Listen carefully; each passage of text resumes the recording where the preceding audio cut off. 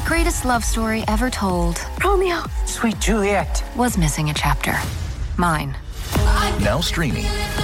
Meet Romeo's ex, Rosalind. So you're gonna break them up? Of course I am. The love story you know. Romeo and Juliet. Doesn't even sound right. The ex you don't. We just need to stop a wedding. My boyfriend is about to make the biggest mistake of his life. It's your boyfriend's wedding. Ouch. Blow me. Caitlin Dever is Rosalind, rated PG-13. Now streaming only on Hulu. This is turning into just a wonderful night for me. Yeah. Look at that. Look at that. And, let's see here. Let's see. What can we say here? Marty Burback, good to have you back. Super Chat is open. It's a wonderful way to support what we do or help support what we do on this show on a nightly basis. What also helps is if you could give us a thumbs up, thumbs down, or hit subscribe, ring the bell. We are here 7 days a week. I Digger Dog. And after the show, leave a comment. It all helps with our algorithms in building our channel as we are encroaching 20,000 subscribers. Yeah, we're only about 900 or 800 and change away. That's pretty cool, man. It's very, very cool. The Unknown, how you doing? Good to have you back. And we got about 30 seconds here. Hi, Bill WD40, hanging out on the Spreaker chat, lubing us up for tonight. And let's see, who else do we have here? I think we're caught up people-wise. But yeah, Super Chat is open. And don't forget, you can get all your Spaced Out Radio swag by going to our website, spacedoutradio.com. We got a lot of cool stuff there. Go check it on out, and let's have some fun. Horns up.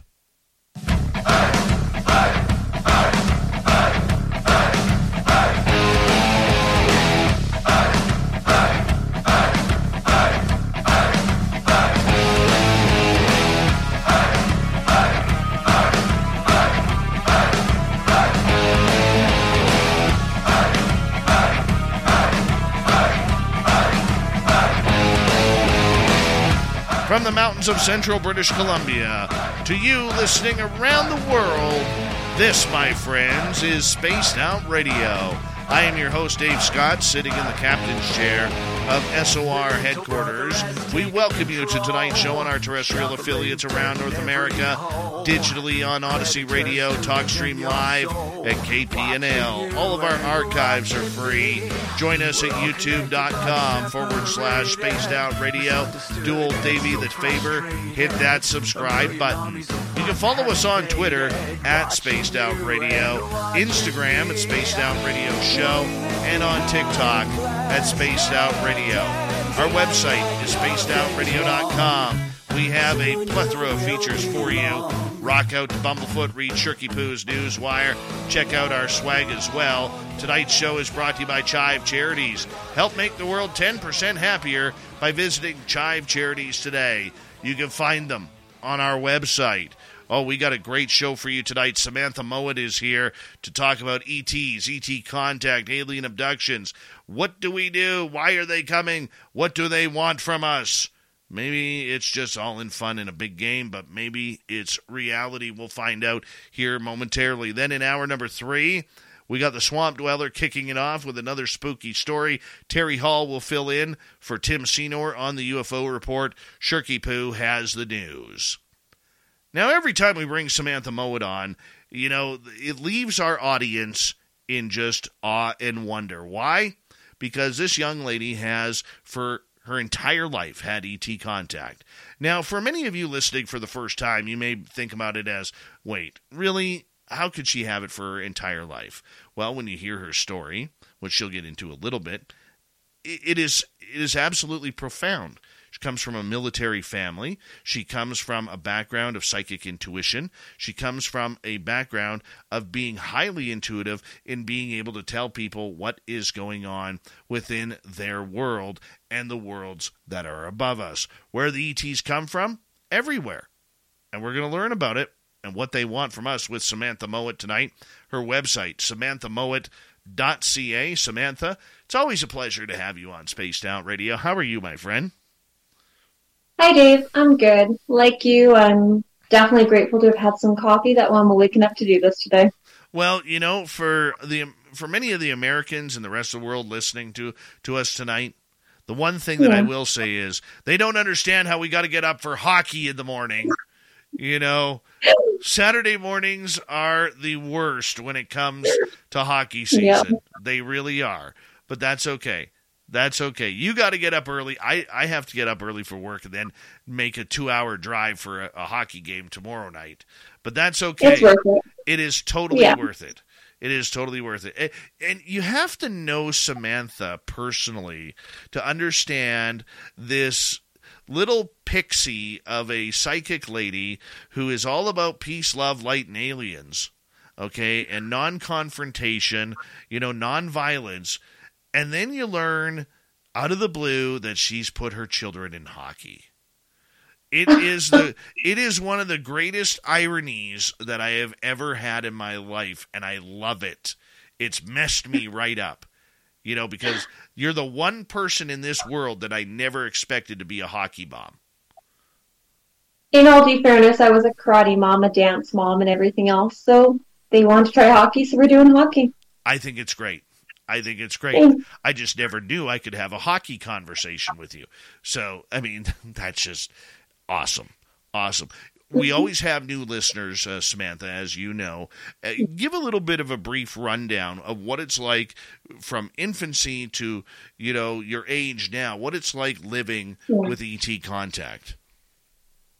Well, growing up with ET contact, I had a very lucky position compared to a lot of people who go through contact from infancy all the way through life to middle age, which I'm now approaching.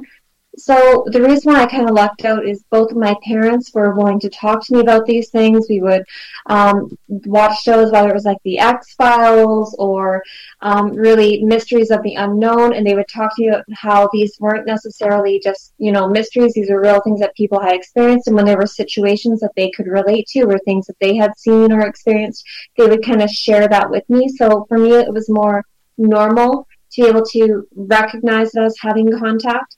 It was kind of hard for my parents when I was little because I would do things like sleepwalk and wake up outside, wake up at funny places in my house. It's odd when you're a very small child and, you're having these situations happen where the ETs are opening up your ceiling and you're floating up through the ceiling, or you're going through a wall and seeing a gray on the other side.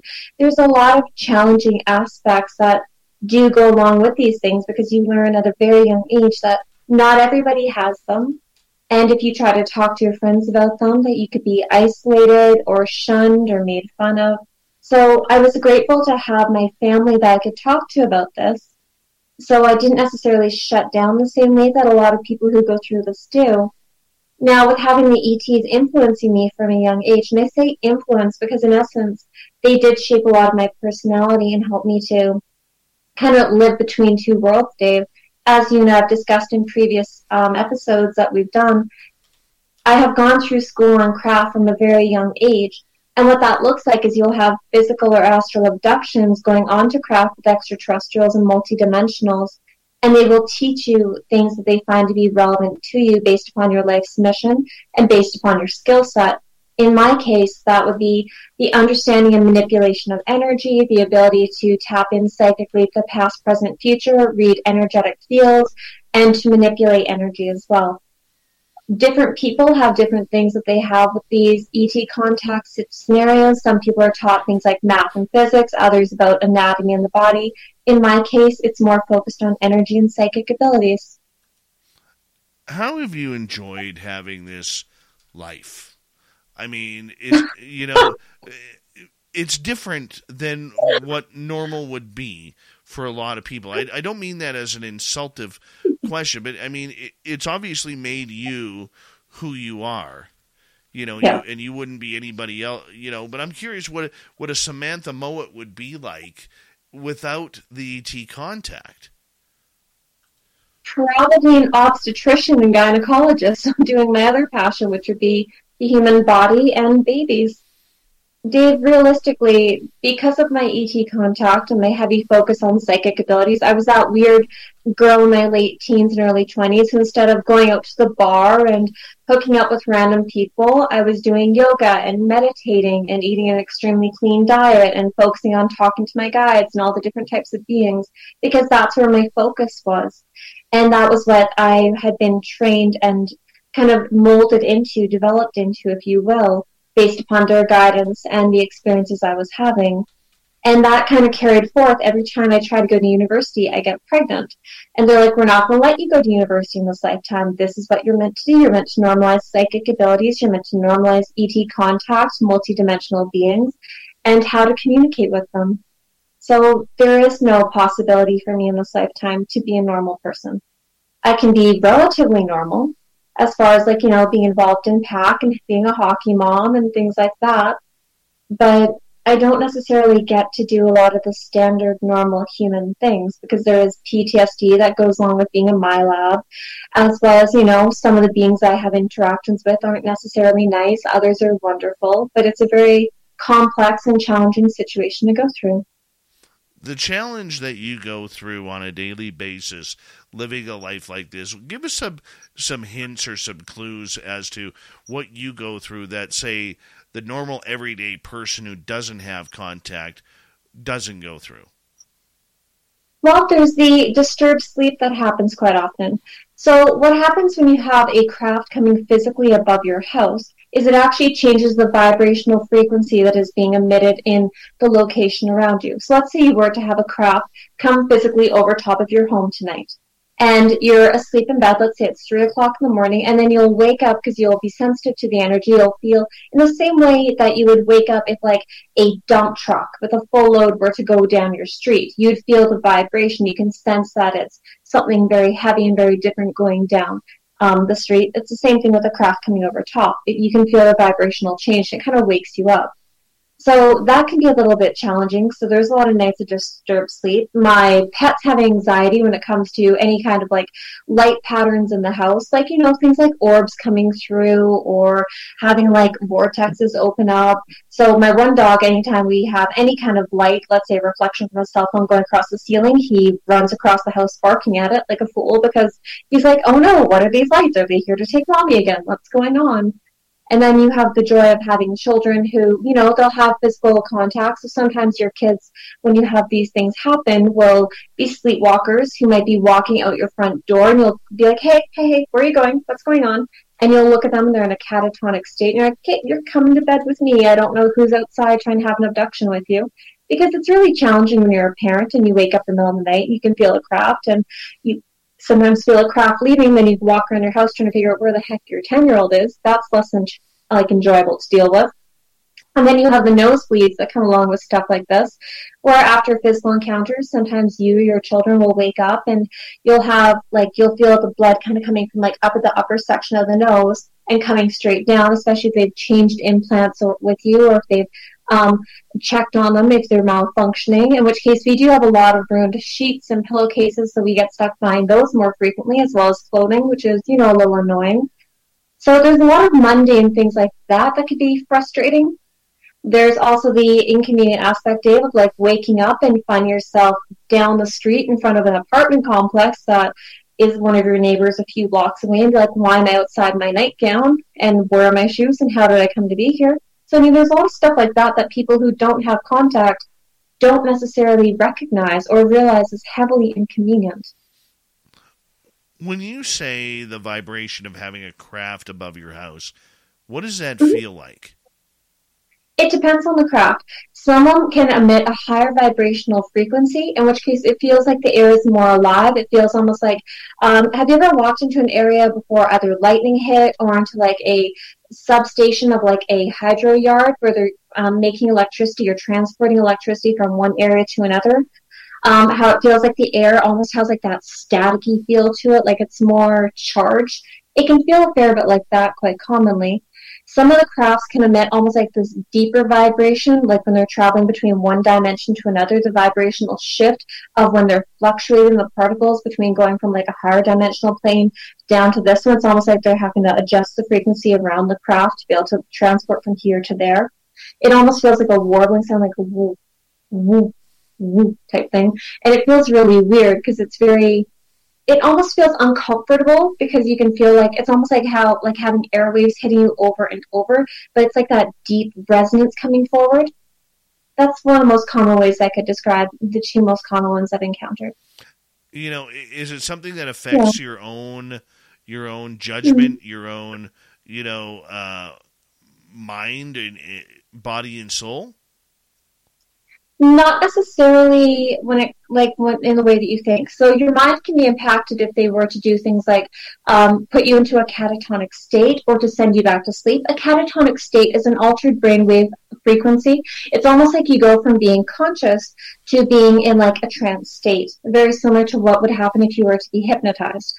So you're still able to take telepathic commands, suggestions, and information, but you're not necessarily the one making the decision. It's the beings that are sending the telepathic command into your mind and getting you to either walk through the wall or walk downstairs and out the door, depending upon what they need.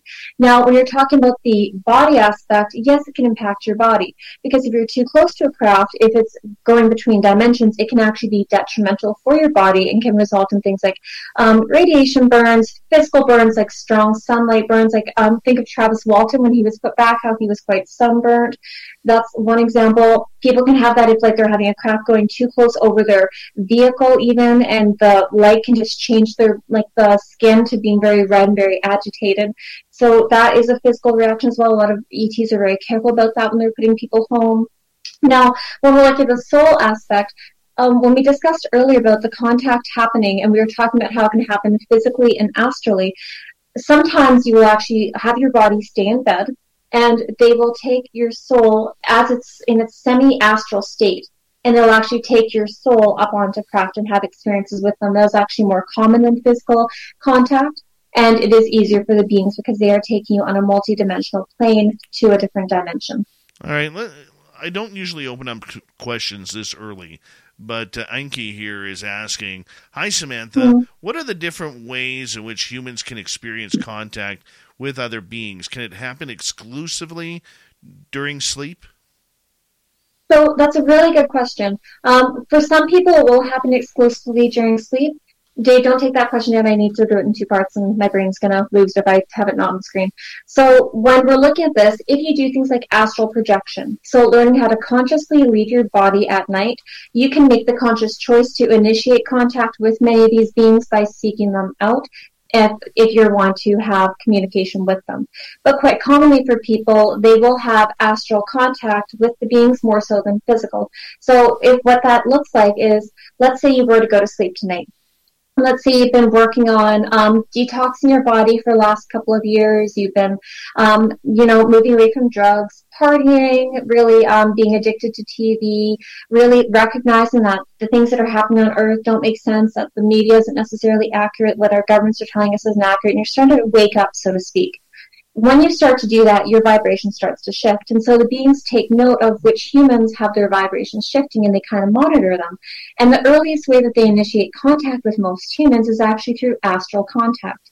And what that would look like is when you were sleeping, you would travel to typically the different dimensions. Sometimes you go to higher dimensions, which can be very bright, loving. You feel safe when you're on them. It can look like very different planets you can travel to very easy. Sometimes you'll go to lower dimensions, like the lower astral, which can be very dark, seems like nighttime, feels chaotic, kind of dangerous, not enjoyable.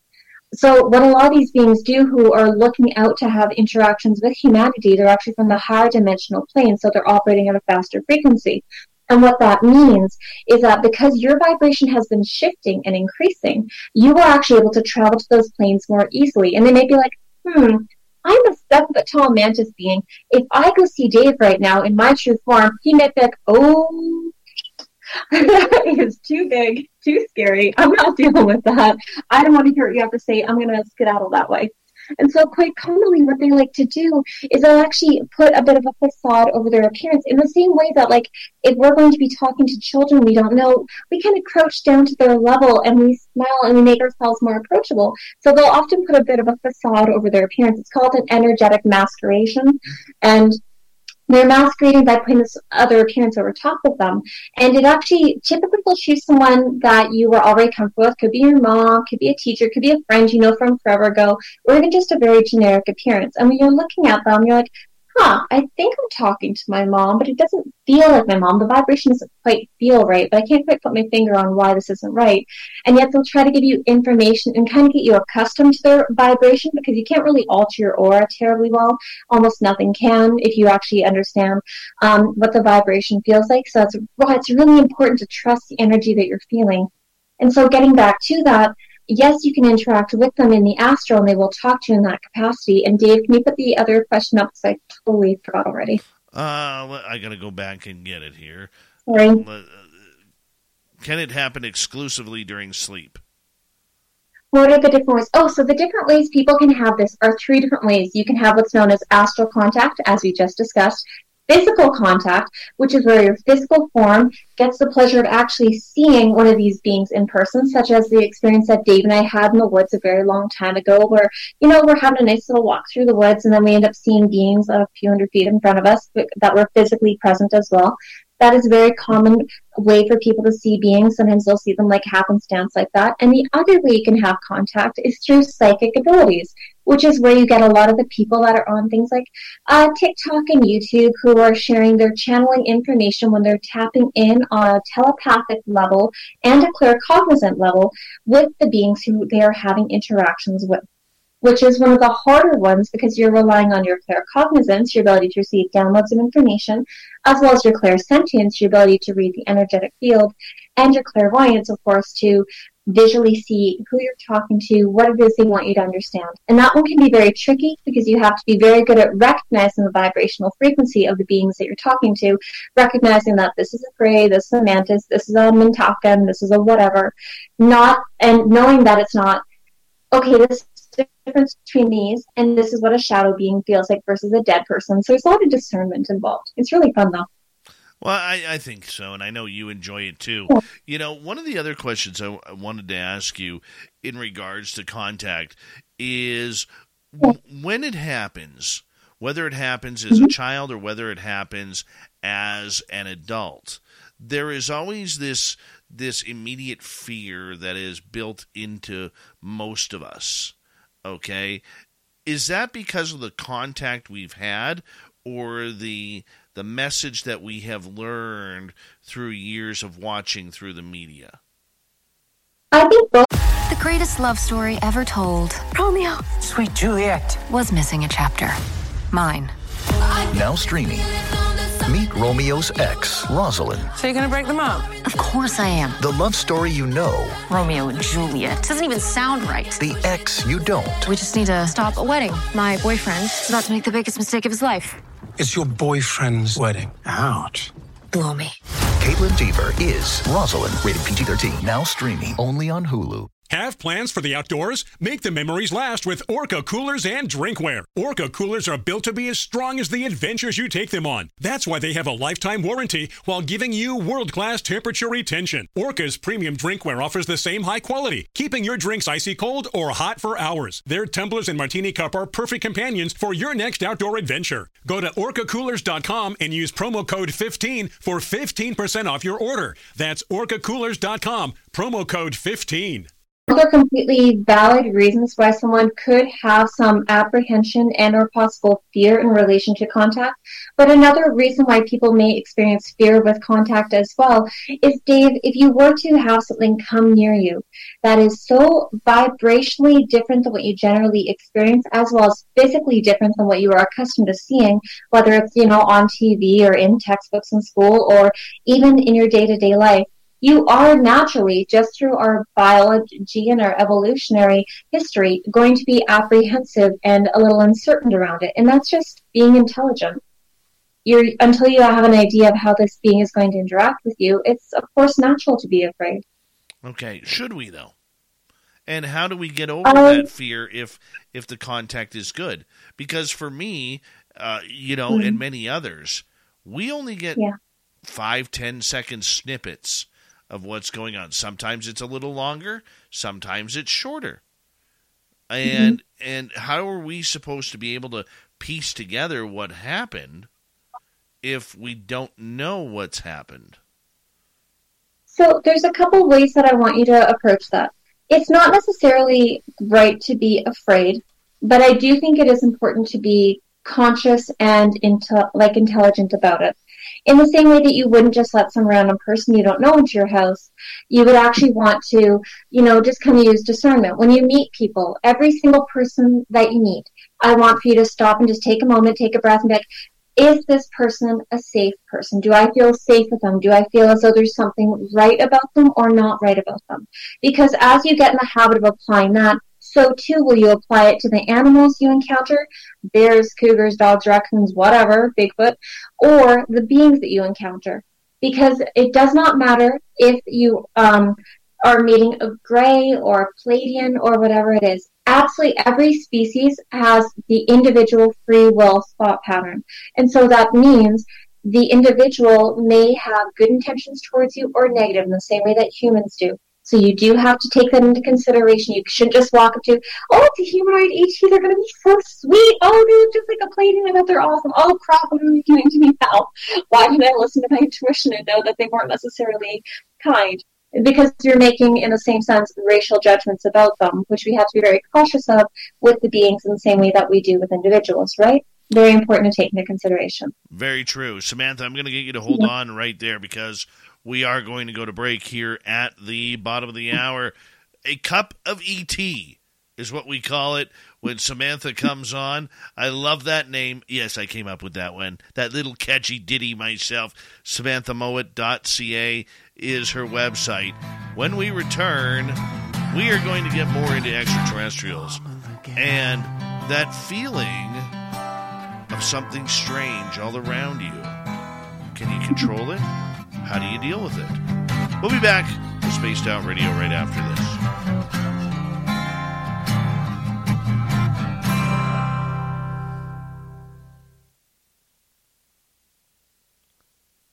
I often think, what would have happened if I would have walked up to that craft? Would have landed 5 days before I met you. What would have happened? Yeah. And I often think, what would have happened if I would have followed Samantha down that path? It's okay, Dave. We're just going to have to go back in the woods again. It'll be fun. You'll get to see them again. I'm in the woods. James Weston, Jeff Perry, what's happening?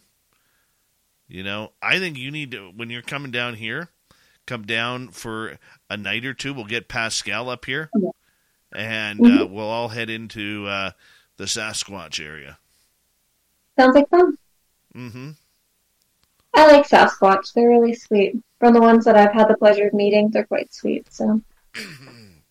Well, that big guy we saw a week ago, we can't wait to go back Sunday night. Bring them some peanut butter. Make a peace offering. No, they were very happy we were there. Yeah. Very happy. So, that'll be cool.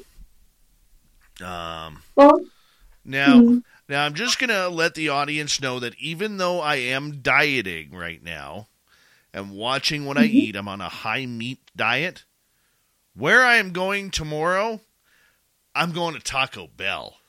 That's where I'm going tomorrow. My son has hockey. My son has hockey in a Taco Bell town, and I could guarantee you that I will not be leaving that town without Taco Bell. Guaranteed. 100%. I love the passion for Taco Bell. Oh, I'm so excited. So excited. The next time I drive down, I'll bring you Taco Bell. Oh, please. Please. I'm so excited. Tomorrow, one more sleep. One more sleep. You're funny. Mm-hmm. I don't know, it's interesting. You mentioned some sort of green drink, I believe, that you wanted from there. What is that called? What is the green drink called? Oh, heck. America, help me out here. You guys love your fast food. What's the green-blue drink at Taco Bell? The Mountain Dew stuff. What's it called? I don't know. Baja Blast. Yes. Yeah. Sounds exciting. I would literally get rid of my blood to put my full system in Baja Blast. Lynn Wallington actually told me that would happen. Yeah. I love Lynn. I haven't talked to her in a while. I have to reach out to her. Yeah, I haven't talked to her in a while either. This is not the ETs testing my willpower. This is humanity. This is survival. Think about it, people. When the big one happens and all that's left is Taco Bell and Twinkies, I've got Taco Bell to survive on. Mm-hmm. That's hilarious. I don't know, Dave. We'll be fine. I'm not too worried about it. I'm not worried about it either. No. Although I haven't had a Twinkie in like 2 decades, so maybe I should try a Twinkie again. Oh, Twinkies actually gross me out. I'm having a hard time picturing what it is exactly outside of beige. So. No. Well, I mean. Yeah. I don't know. Hey, there's number 14 in your program, number 1 in your hearts. Mm-hmm. Starting on defense from Luleå, Sweden, Lars Jansson has joined us. Yay! And Ivan, thank you so much. I'm not sure what the COP is, but thank you for that super chat. Awesome. I love it. This one is for Butch. It's a Colombian. It's a Colombian peso. That's what that is. Cool. Thank you so much for that. Really appreciate that, Ivan. I didn't know you were from Colombia. I could once I get my map, I can actually start putting little pins in on where people are from. Now I know we got a listener in Colombia. That's awesome. Do you want me to look for one at Costco? They just had them like 2 weeks ago. Yeah, that'd be cool. Okay. That'd be cool. All right, we got 30 seconds. Thank you, Ivan, Enki, and W. David Page for the super chats tonight. Very much appreciate the love and support. And don't forget, you can give us a thumbs up, thumbs down. Hit subscribe if you're new. We're on our way to 20,000 subscribers. We'd appreciate it. And here we go with the second half hour.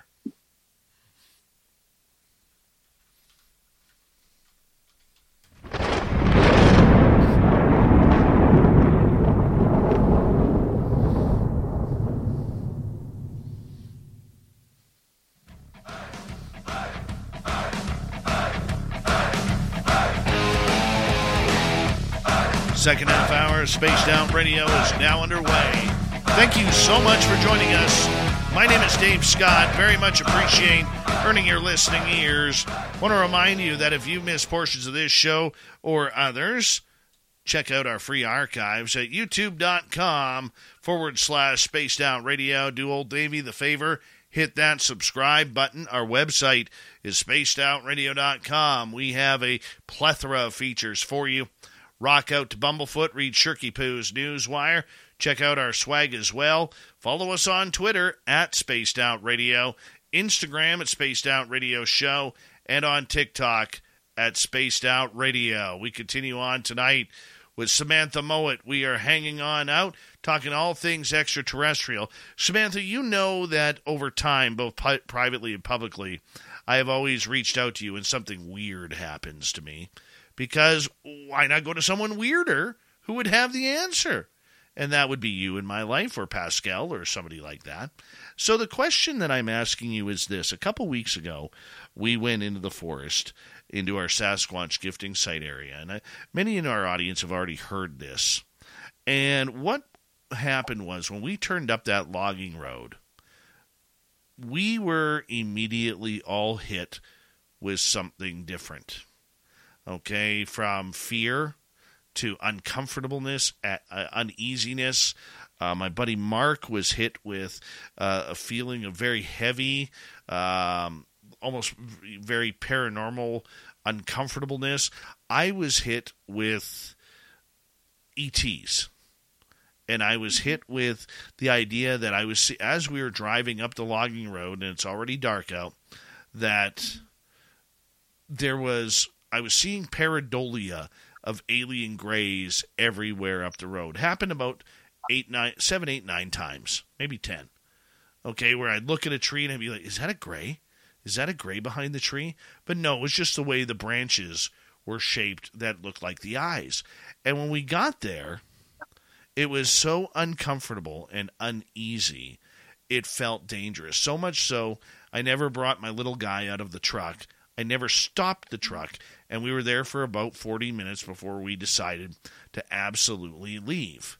Now, I have been in some uncomfortable situations before, but this was almost, it was eerie.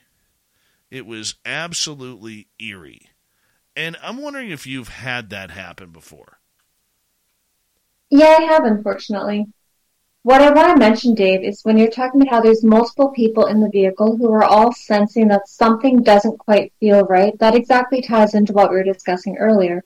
How when you're going through your day-to-day life, recognizing the vibrational frequencies being emitted by people and places that you go to. Because that is your clairsentience, picking up on the vibration. You were picking up on the vibration of the beings that were in that area. And you could sense that they did not necessarily have the kindest intentions in mind towards those that were entering into what they deemed to be their territory. And so when you were getting the claircognizant download into your brain of greys, you were probably picking up on a group of greys that were within the area, and the other people sensing that they weren't necessarily kind, that it was in your best interest not to stop the truck and not to allow your child to leave the vehicle. Those are all impressions that you're receiving from your guide saying, hey, look, let's make it so that we're safer. Let's make it so that if they choose to go into this area, that they are still having contingencies in mind of how to vacate the area quickly, because the beings there don't have your best intentions at heart. And so when we're talking about, the beings and the frequencies they're emitting in us, whether something is safe or not, that, of course, is a group that isn't safe for you to be interacting with, that isn't one that you want to have any form of physical contact with. And the frequencies that they were emitting were even telling you, without you even seeing them or having telepathic communication with them, that they weren't kind. And so I'm glad that you listened to your intuition and didn't try to, call them out or bring them into your space or to have an abduction with them, because that wouldn't necessarily go well for you or your kin. Yeah, we didn't see anything. And, Robin McRae, who was our guest recently here, she even stated that she believed that sometimes the Sasquatch will put out that negative energy if they feel there is something not safe around. And she figured it may have been that, but she felt the alien energy in that area as well. So I'm just curious, we didn't see any craft that night. We didn't feel any craft. It didn't, even though it was very extraterrestrial energy, but it just, it was weird. It's only the second time in my life that I have actually experienced that, and it was very uncomfortable. Well, I've had a similar situation when we were driving through the woods several years ago, and we were looking because it's chanterelle season, and we like mushroom picking. It's one of our favorite foods, are chanterelle mushrooms.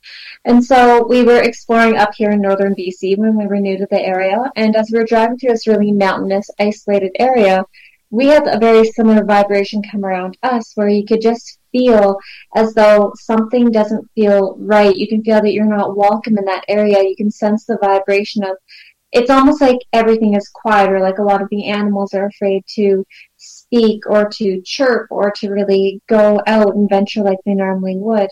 And so when you encounter areas like that, it is in your best interest to just, either back out and get out or go through as quickly as possible if that's what you have to do.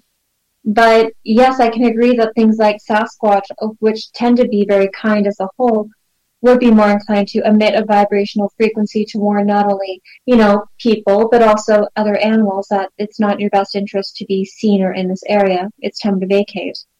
So that does not surprise me at all. All right. One of the things that, we didn't feel was there was no vibration.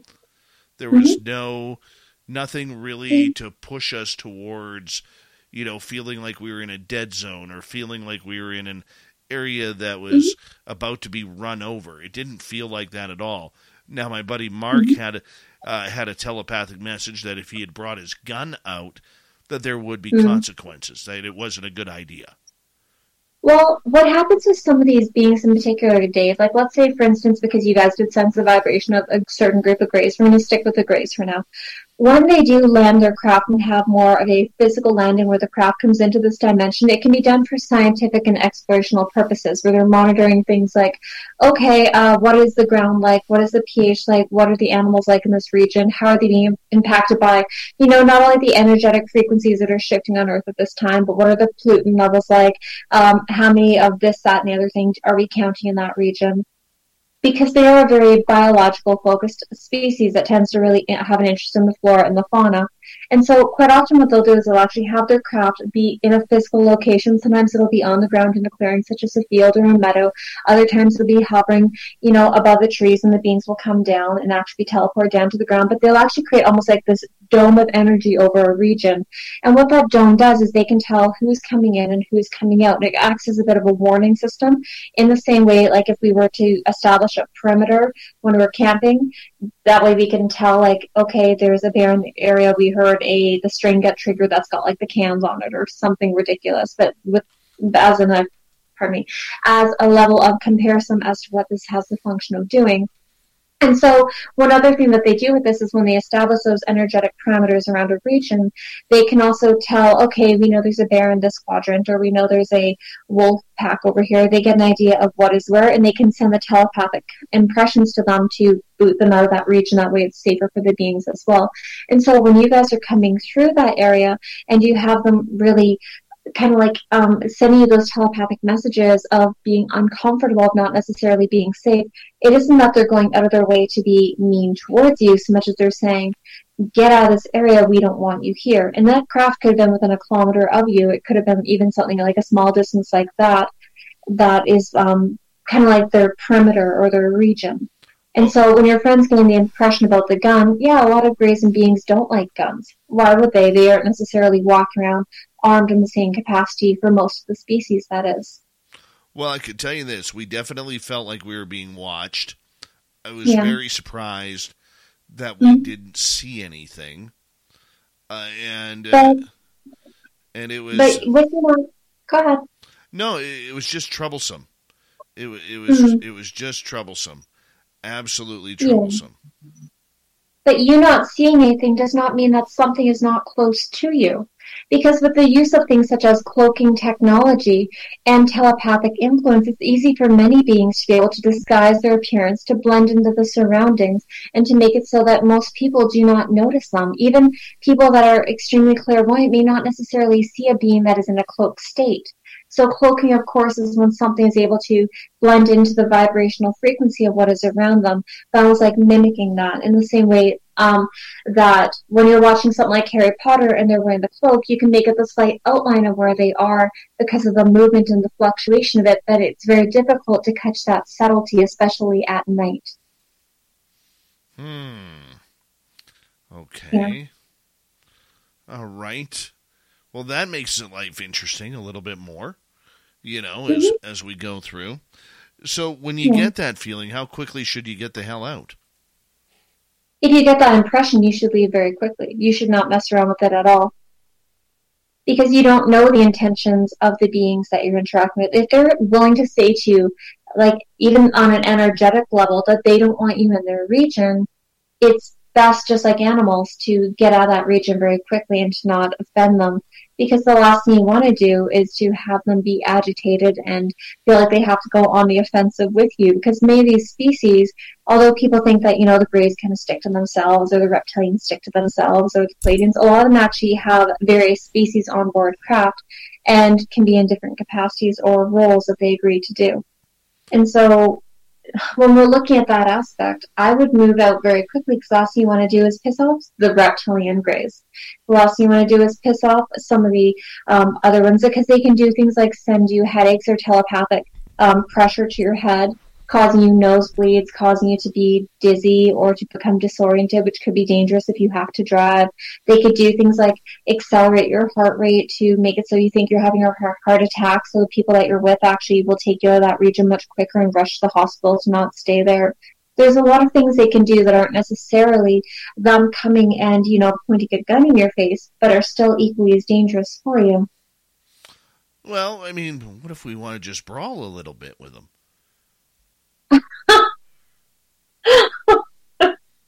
That's stupid. Like, you're fighting typically, with, like, if you're fighting with something that's much more psychic than you, they have the upper hand than you. They can get you to turn your gun on yourself and to, like, shoot the people that you're with, or to, like, make you commit suicide even though it's not what you're wanting to do. It's not worth it. In other words, what you're saying is they are not going to play fair. They're not going to fight. The greatest love story ever told Romeo. Sweet Juliet. was missing a chapter. Mine. Now streaming. Meet Romeo's ex, Rosalind. So you're gonna break them up? Of course I am. The love story you know. Romeo and Juliet. Doesn't even sound right. The ex you don't. We just need to stop a wedding. My boyfriend is about to make the biggest mistake of his life. It's your boyfriend's wedding. Ouch. Blow me. Caitlin Dever is Rosalind. Rated PG-13. Now streaming only on Hulu. Higher prices make it hard to get what I need. Try Ibotta. Just download the free app, go shopping, and get cash back. Plus, when you try Ibotta, get a $5 bonus with referral code IHEART. Ibotta. Cash back made easy. That's IBOTTA in the Google Play or App Store. Fair. Dave, we don't play fair when we're fighting with animals. Look at us against, like, a bear or a raccoon. Like, we have our guns and our knives and the things that we use. Tasers even. Like, that's us using our technological advantage to outmaneuver some of these animals. When they don't necessarily have the same need for the technological aspect, they're able to do it more mentally. So of course they're going to defend themselves how they think is necessary and given the situations in that moment. It's not in your best interest to try to fight them. It's really not. I know, but I owe a couple of them. I really do owe a couple of them. Yeah, but I mean, that's up for you to determine how you want to deal with that. I know. But sometimes revenge is sweet. That's all I'll say. Sometimes revenge is sweet. And there's a couple out there that, old Davey would love a return visit to. I'm sure many contactees would as well. That one. And I think a lot of people who've gone through contact, especially when they don't understand, what is necessarily happening within their contact, would agree with that. Because it is very easy with a lot of this to become victimized or to have post-traumatic stress from it, to have it impact your mental health, and to make it so you're feeling as though you're not safe. And I understand that. Okay. But I do want you to understand, though, Dave, that sometimes what we have experienced in our contact can be misinterpreted and misunderstood. Oh, so for instance, very much so. Like, let's say, Dave, you were going through the hybrid program, and let's say that when you're like a 10-year-old or a 12-year-old and you find yourself laying naked on a medical examination table with the beings over top of you who are checking various aspects of your body, determining if you're a good fit for the hybridization program, you might become very fearful of that and have anxiety dreams around medical procedures and doctors and around, very skinny, tall people. If you were dealing with the tall grades, for instance, or very skinny, small people. There are those aspects as well, or people, that are bald is a very common one for some contactees to be afraid of. There's a lot to it. And, when those memories of what actually happened with the contact experience start to come forward, you may not realize that the beings, while they were checking you with the various physical aspects and going through a checklist of what they need to know, may have also healed you from, let's say, a heart condition, or put an implant in to make your liver more efficient, or, another one in at your kidneys to make it so they were running more smoothly. They do a lot of good as well when they are checking people, if it's people they care about. I want to ask you, many of the contactees that I have talked to have always talked about having this gravitational pull that kind of, sucks you towards the ship or sucks you towards the aliens, and you can't break away from that gravitational pull. You can sit there and say, you're not taking me, but that gravitational pull still takes you away. Have you ever experienced that? Sometimes yes, sometimes no. Yes, I have experienced it, and that gravitational pull can be modified if you know how to manipulate energy properly.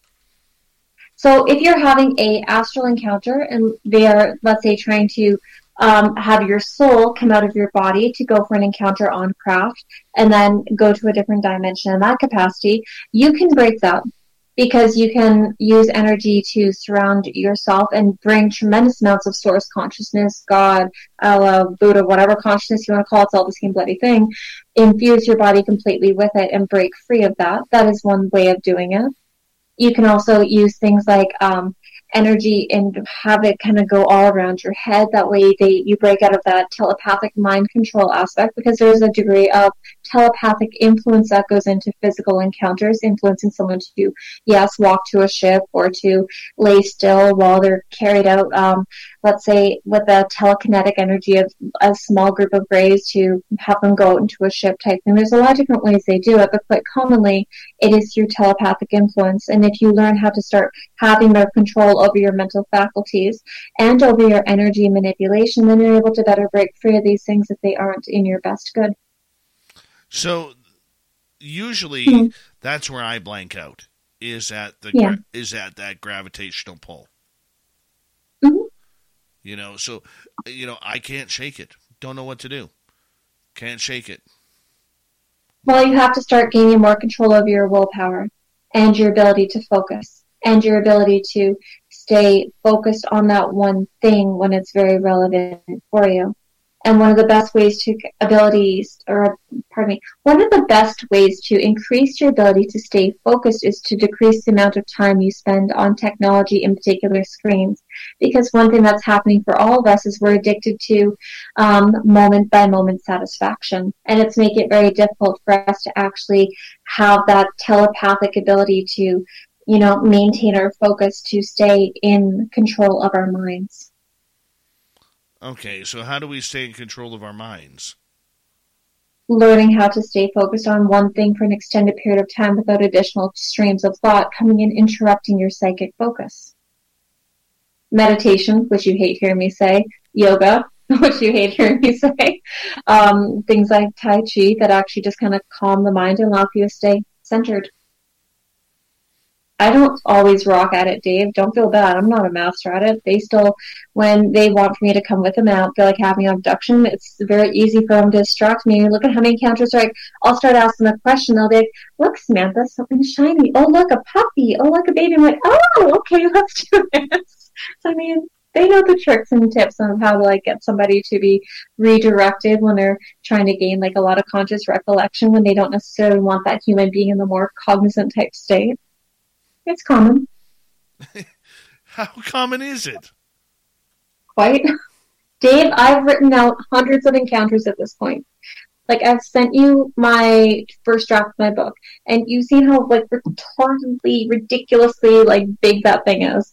And I've started to look at my own contact history through a different set of, lenses and going, it is very easy to distract me. And I know about these things, and I do all these things to practice to, have more mental capability and to be more focused and directed.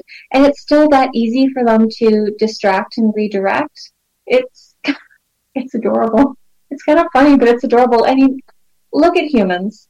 Can you think of a single person who can sit near their smartphone for an hour without checking it, without going to check their Facebook feed or their YouTube feed or their TikTok or whatever? Probably not, because we're always looking for that moment satisfaction. Well, that's awesome. That's awesome. We have 3 minutes to go before we have to go to break here at the top of the hour. Samantha Mowat is our guest tonight on Spaced Out Radio. And Samantha, the way I look at this is, there's positive and negative contact. Do you believe that even though we may take it all as negative, because that's what humans do, that the majority of us are having sort of positive contact? I would say neutral to positive is probably more common. Judging by my contact history and the contact history of my friends, my family, and my clients, I'm in a very fortunate position to be able to find out about the contact that a lot of other people have had who I have interactions with. And I do think that a lot of it would be perceived by the ETs as positive.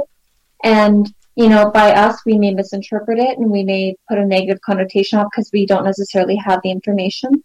And so what I want you to do is, Dave, let's say that you were to encounter a stray dog. And let's say that while you're going through the woods, you see this dog that looks like it's limping. And you're like, I'm going to take this dog to the vet, and I'm going to take it to a shelter so that it can find a nice home and have regular food and get the medical help it's needing. That dog may look at you for the rest of its incarnation, and even though it may have only met you the one time, where, you took the dog and you abducted it, and then you transported it, and then you did these weird medical things that it didn't understand, and be like, oh my God, humans are scary, and the first chance it gets, when it gets outside, that dog bolts, and it's like, I am not dealing with humans. Humans are terrifying. It's the exact same thing, where, they don't always necessarily have negative intentions towards us, even though some of the things they do may cause us pain, or can, they aren't necessarily speaking to us because they realize that, oh, well, they're not going to remember, they're not going to understand. And so, there's that communication barrier. So if you find yourself going through contact, what I want you to do is to look at the beings, even if it's just for a second, say, I'm remembering, because they will treat you differently. They will help to answer more questions to you. They'll be willing to treat you as more than just a completely vacant robot. They will start to share information with you. Even if it's just little snippets at a time, that relationship will grow, and the amount of information you will receive will increase with time. Very cool. 1 minute to go here before we got to go to break here at the top of the hour. And we will take audience questions when we come back from the break here, from if you're in our one of our chat rooms or you're on Twitter at #SpacedOutRadio. The one thing, Samantha, for you is this seems so easy. It seems so natural. Is it really that way for you, or is that just the way you present it because you've been around this so long? I do think for the most part for me it's pretty easy, Dave. But I suck at other things. I can't cook eggs. I can't cook sidekicks. I can't cook craft beer to save my life. I don't get jokes very well. I suck at sarcasm. I walk into walls. I'm not good at normal stuff. That's okay. You have to know what our boundaries of capability are, right? But you have to look at it this way. Dave, if you practice some of these things as much as I did, and if you were to have gone through school on craft like I have, and like many hundreds of thousands of people around the world have done, it would be more natural for you as well. Yeah, I'll take your word for it. I'll take your word for it. Your question's next for Samantha Mowat on Spaced Out Radio. If you're in our chat rooms, put them in capital letters. We would appreciate it. Easier for old Davey to read. More ET, alien, UFO talk when we return with Samantha Mowat on Spaced Out Radio.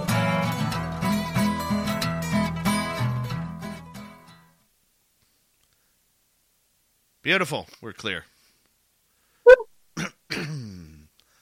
All right. Aw. Hello, Dutch UFO for real. Cute. Nice name. Yes. Mm-hmm. All right, I'm going to step away for a bathroom break. I'll put you in the green room for a couple of minutes, and I'll be right back. Okay. All right. Unless you want to hang out with the audience. I don't know if you can see the chat room or not. I can't. I'm going to refill my water anyways. All right. I'll see you in a moment. I'll put you in the green room. I'll be right back. Be right back, people.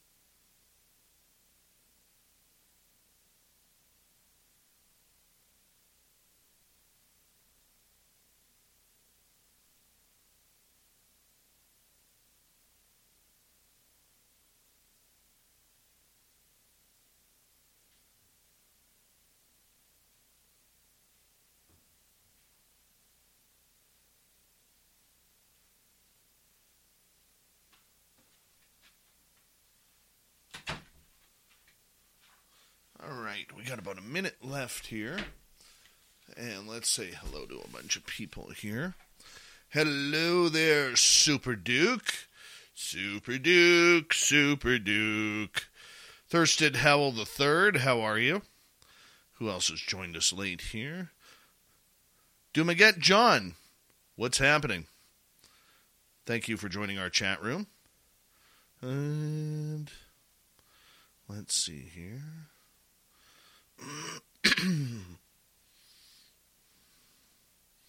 J. Joe, welcome to SOR chat. There's Samantha right there. Oh, hey there.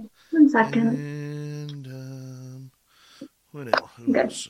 Holly Williams, how you doing? Hey.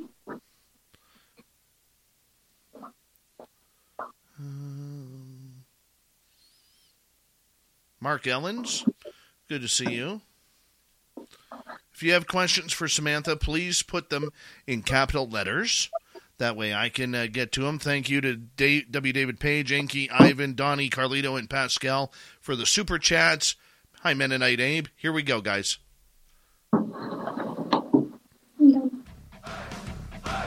You're listening to Spaced Out Radio with Dave Scott. Follow Dave on Twitter at Spaced Out Radio and on Facebook, Spaced Out Radio Show. Here we go with hour number 2 of Spaced Out Radio tonight. Good to have you with us. My name is Dave Scott. Very much appreciate earning your listening ears wherever you are on this beautiful planet we call Earth. Hello to everyone listening in on our terrestrial affiliates around North America, digitally on Odyssey Radio, TalkStream Live, and KPNL. All of our archives are free. Join us at youtube.com/Spaced Out Radio. Do old Davey the favor, hit that subscribe button. The Desert Clam has set the password for tonight in the SOR Space Travelers Club. Vatust. Vatust is your password. Use it wisely, Space Travelers, as the Clam sets a password each and every night right here on Spaced Out Radio. Our website is spacedoutradio.com. We have a plethora of features for you. Rock out to Bumblefoot, read Shirky Poo's Newswire, check out our swag as well. Follow us on Twitter at Spaced Out Radio, Instagram at Spaced Out Radio Show, and on TikTok at Spaced Out Radio. We continue on this hour with Samantha Mowat. She is a psychic intuitive clairvoyant who is also a lifelong ET contactee who helps people with their own contact. And we just get to have her on this show to ask a bunch of questions about everything aliens that is out there. Samantha, welcome back. Hey, Dave. All right. We got a couple of questions here to start things off. Let's start with Enki here, who is asking, can an extraterrestrial have a human as a pet? I would not be surprised with how diverse the universe is. I would not put it past someone to keep us as pets. I'm going to throw a different question. Same kind of thing, sure. But different question. Mm. Out of, we get these missing people every year that just vanish. Okay, yeah. And I do believe that some of them walk into portals and they don't even know, and nothing's changed for them except they're not on our timeline anymore. Yeah. But I also believe that a lot of people leave with extraterrestrials. Maybe they don't like it here anymore. Life is hard. Life is depressing. Life is anxious. And they just want a fresh new start. So they're like, hey, boys, just take me. And boom, they're gone. Have you ever in your travels with extraterrestrials ever met another human who decided not to come back? No. No, I haven't had the pleasure of finding any humans that have had that capacity.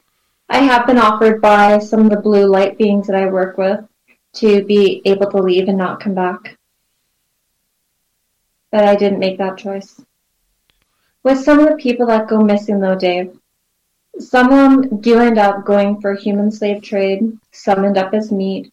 Some end up going through different dimensions, going to different planets, different places in time and space. That's fine. Some do meet nice beings that are able to take them around and allow them to be their guests. It depends upon the individual circumstance.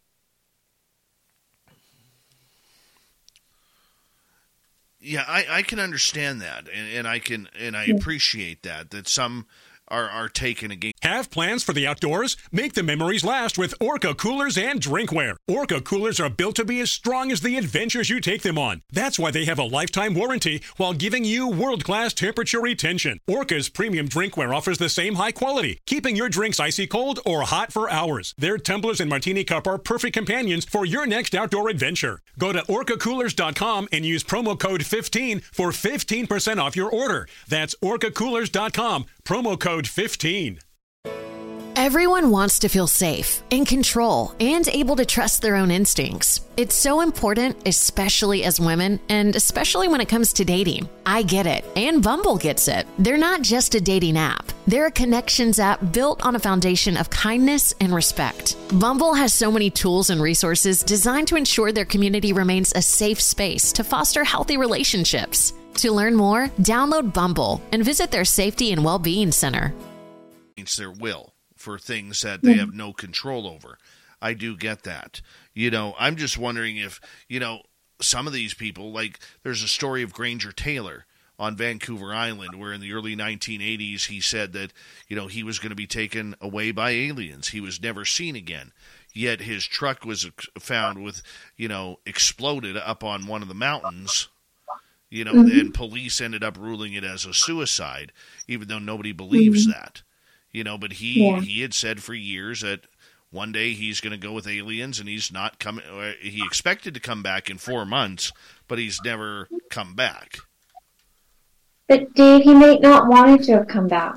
Like, if you think of it this way, Wonder on Craft, they have the ability, like with the different types of technology they have, to feed us food that is completely nutritious, that balances us in all the right ways. It can look like a steak, but it's not meat. It can look like, soup if you want soup, or McDonald's, or whatever it is you're craving. They have the ability to create food that we think tastes like all these things that we can get down here that are actually made of the substance that's a lot healthier for us. You don't have the same degree of stress down there because you don't worry about, did I pay my utility bill? Did I end up picking up all the things like the dog poo in the yard? I don't have to deal with my crappy neighbor anymore. I don't have to deal with, whatever it is, the societal expectations and pressures. It really is different out there than it is here. And even the other humans that live on other planets, quite commonly, they don't have the same societal expectations, the same misogyny, misandry, racism, all the different biases that we have here, and especially not to the same extent. So I'm not going to be able to look at anyone who makes a choice to not come back and think they made the wrong decision. Makes sense. Makes very good sense. All right, we got a bunch of questions from our audience lined up now. And let's go to, let's see here. Let's go to President Zaddy. Why don't aliens like being photographed? Is it because they are meta? I don't know what meta is. Meta. Go ahead. Don't worry about that part. Okay. So it's not that they don't necessarily like being photographed so much as when you are making the decision to allow a human to record you, it can actually place that person, President Zaddy, in a more compromised position. So, for instance, let's say that you were to have 4 different groups of ETs interacting with you. And let's say they were to allow for you to get physical evidence of them, and you were to post that, let's say, on various platforms of social media. If you were not already going through the MyLab programs, that would be a red flag right away, because the things you are posting would actually be picked up by the powers that be, and they would recognize that they have to pay you a visit, either astrally or physically, although most likely both. And from there, you would be placed in various forms of interrogation, asking them, they'd be asking you where the beings were, how did they come to see you, they would find out how long you've been interacting with them, and they'd be trying to gain as much information about the beings as humanly possible, which can actually place the beings themselves in a more compromised position and make it so you're not able to have a relationship with them in the same way that you did. Now, let's say that these beings were taking care of you in a physical capacity because you have an ailment. Let's say that you're brain is moving towards developing things like Alzheimer's because you're using things such as fluoridated toothpaste and having fluoridated water. Or let's say that you're having, let's say, an irregular heartbeat, which they're checking periodically with every one of your yearly visits to make it so that they're adjusting any implants to be in such a way that your heart's not having damage as quickly as it would because of a genetic defect that's passed along through your bloodline.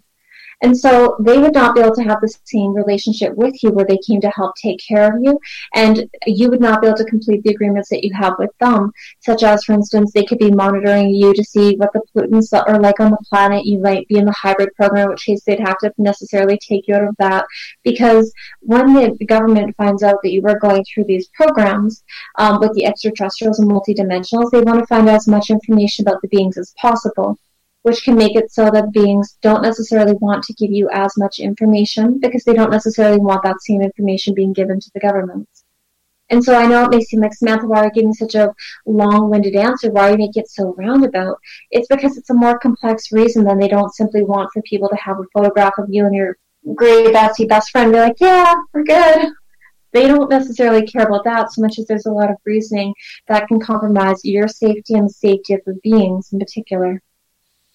All right, let's go to another question here. This one comes from Tricia. Sure. Hi, Samantha. I'm curious to know if you are taking in new clients. Try texting me, Tricia. If you're trying to email me, I'm kind of overwhelmed with my emails and computer stuff right now, so I've ignored my work emails altogether. But yes, if you text me and say that you're reaching out because of SOR, I will take you as a new client. Yeah, Tricia, but for the most part, no, I'm not taking people right now. Tricia can reach out to me on Facebook or on social media, and then I'll pass your phone number over. Sure. Works for me. All right, let's go to George. And Jorge is asking, are owls connected to a particular group of ETs?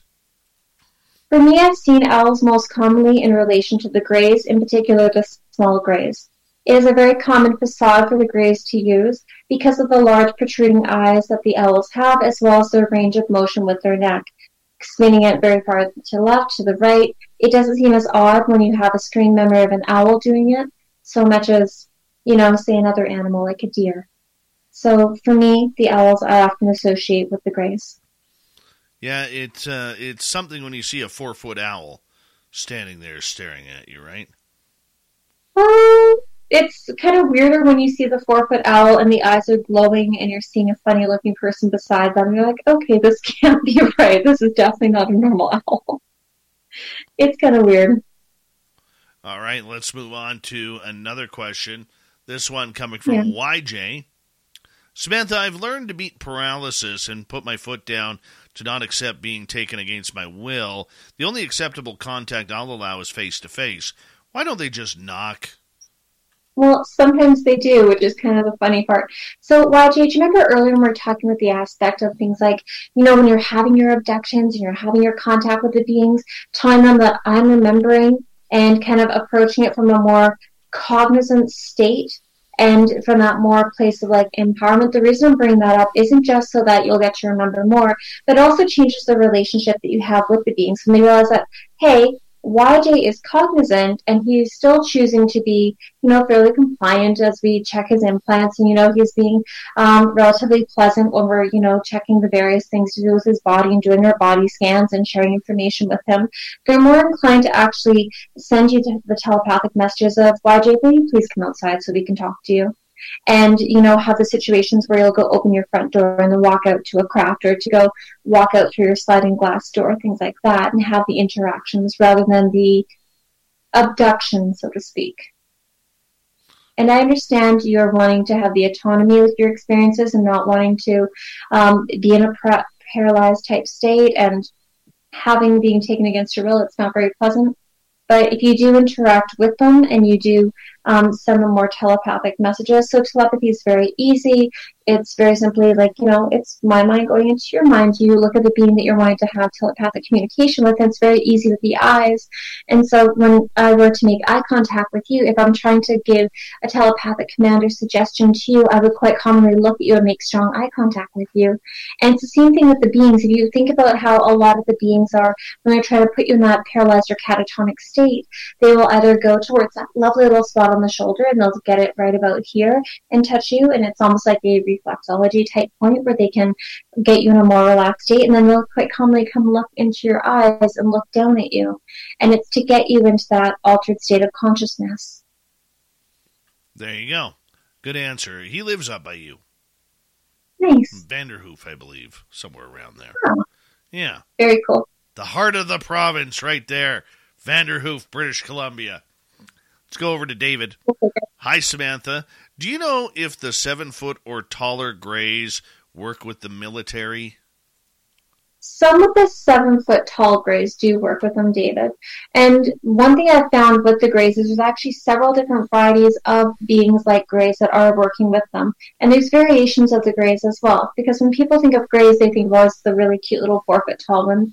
But there are some of the taller Greys, some of the taller whites. We also have various forms of reptilians that are working with the military, some of the mantis beings as well. So, and some of the humanoids, such as the Aldebarans, are working in particular with like things like the U.S. government, and as far back as like going back to World War II, working with the Nazis as well. There's a lot of ETs that are working with our governments that people don't necessarily know about.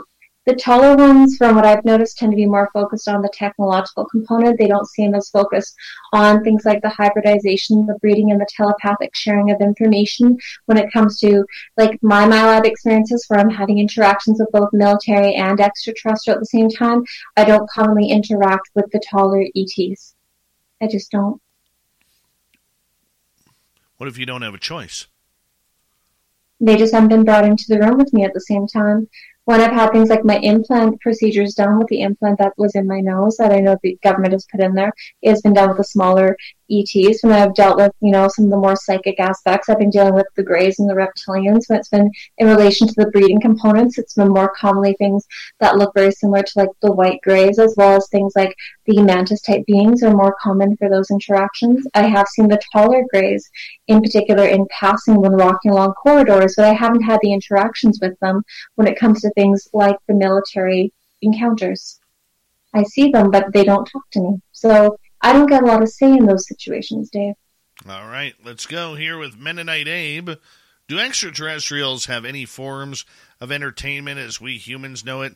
Singing, art, etc.? They really do love the sound of the various vibrations that are emitted by things such as planets and nature sounds. I've noticed that in particular when dealing with the humanoid ETs. Some things I've noticed when it comes to the more creative aspects in my more recent encounters is they do seem to have an appreciation towards looking at some of the human art. Some of the hybrids in particular have fascinations with things like books, and they can be collectors of things because they have the two combining aspects of DNA. They have the Earth human DNA in some cases, as well as various ET DNAs, and so they can have a fascination with some of their lineage history. So with this one encounter that I had, there was a woman who was a hybrid who had, she had this lovely desk that was made here on Earth. She had a deck of old worn playing cards. She had a yellow snake that had been dried out. She had a book, and, those are very precious things to her. And so the book, of course, would be entertaining for reading. The snake, of course, be, entertaining as far as like the studying and the biology focus. But the playing cards indicate there's a fascination with the cards. I don't think she uses them for divination, and she might know different games than we do. She didn't do games with me. But when it comes to things like TV, I don't recall seeing TV. They do actually appreciate singing. They appreciate storytelling, because one thing that I've done with my hybrid babies, which is one of my favorite things to have happen, is the telepathic information that you can project out of your mind into the room and tell stories and sing to them, which has been quite lovely. And one of my primary breeding partners, he projected into the room, the story of the various Star Wars saga, which is kind of silly, but it was really quite a lovely experience because it's almost like the equivalency, like our idea of Star Wars is kind of like the equivalency of like a fairy tale to them, just with how ridiculous the human perception of it is. Like it's a very juvenile perspective, sorry, but it is. And with my gray hybrids, I've sung to them quite a fair bit, and they really enjoy human singing. So yeah, they do have some appreciation for the arts and creativity. And, you know, you always stick with the ones that like metal, too. You know, you gotta like metal. It's always about the metal. Okay. You know, I don't think to sing the metal, Dave. Maybe I just need to badass up my playlist a little bit. I'll try. Get rid of the Coldplay, get rid of the Celine Dion and the Jan Arden, and go straight to the metal. Or more likely, get rid of the Disney tunes, but whatever. Right. Whatever, but, you know, I really like Donnie's perspective here, because he's talking about how if he ever meets an ET, he's going to bombard them with questions. And you know what? You might be one of those people who's actually able to maintain your cognitive faculties when you're in the presence of something that's so different than what you're normally accustomed to being near. However, in my experience, from most people that I've seen, they meet ETs and they're just like, their brain kind of shuts off. It's information overload. They're too focused on the visual stimuli, the energetic stimuli, and they walk away from those situations having a billion questions without actually having thought in that moment to ask one. And so if you do want to meet ETs, you want to have interactions with them, Donnie, starting your astral projection and interacting with them on an astral level. That way, if you ever get the chance to meet them face-to-face, you'll be better prepared to be able to interact with them in a more conscious capacity and have more control over what you're speaking about. Very true. Very true. Yeah. All right, let's get to Donna Spencer. Do aliens visit you as shapeshifters or ghosts? As ghosts, no. As shapeshifters, yes. So, I want to clarify one thing. A ghost is a deceased person, of course, and they do sometimes appear as people that you love that are deceased if they know that you find comfort in that person, but they don't come across as like a see-through apparition of that person. They'll come through as a more physical form, as though that person were alive and well and interacting with you. Now, the shape-shifting component, yes, many of them do have the ability to shape-shift or alter your perception of what they look like. One of the earliest recollections I have of a being shape-shifting in front of me would be an Andromeda that came to see me in my bedroom many, many years ago, and he shape-shifted to have the appearance of my husband. Whereas in other encounters, I've had very similar things happen where I've had being shape-shift to be my children or to be other family members. If, like, for instance, one of my aunts who I really didn't like, and as soon as I saw them, like, that woman's not nice to me, there's no way you're my aunt. Because, you know, not the nicest person to me, and that's okay, no judgment. But that was a very clear giveaway as soon as I saw her in, like, a slightly coming out of catatonic state, gaining recognition on craft, like you're going to a more cognizant type state of mental faculty, and you're looking at her going, like, that's not right, you're not Tracy. So. Very strange. Yeah. Very, very strange. Okay, I think we got time for one more question. We got about 2 minutes here. Let's go to Eric Cooper. Hey, Coop and Coop's beard. What race was Valiant Thor? Venetian. Many of the planets here in our solar system have humans on them. Mars has some with the Black Ops programs and their expansion off of Earth going into other planets. The Venetians live on Venus, obviously, and they're another group of humans, but they don't seem to have the same control from the reptilians that we do, which is interesting. I haven't had the pleasure of interacting with Valiant Thor, but I do have a strong appreciation for some of the work that he's done. According to Craig Campobasso, who wrote the book about Frank E. Strange's, Dr. Frank E. Strange's, regarding his relationship with Valiant Thor, he believes Valiant Thor is still here on Earth. You might be. They age differently than we do. They know how to have better cellular regeneration. Even if you were to interact with Pleiadians, you'll notice that many of them don't seem to age at the same capacity that we do, because they do practice things such as, intense breathing techniques. They practice infusing their food with light. They are very cognizant of what emotions that they're holding on to and how to release them from the body so the organs are not becoming damaged at such an alarming rate.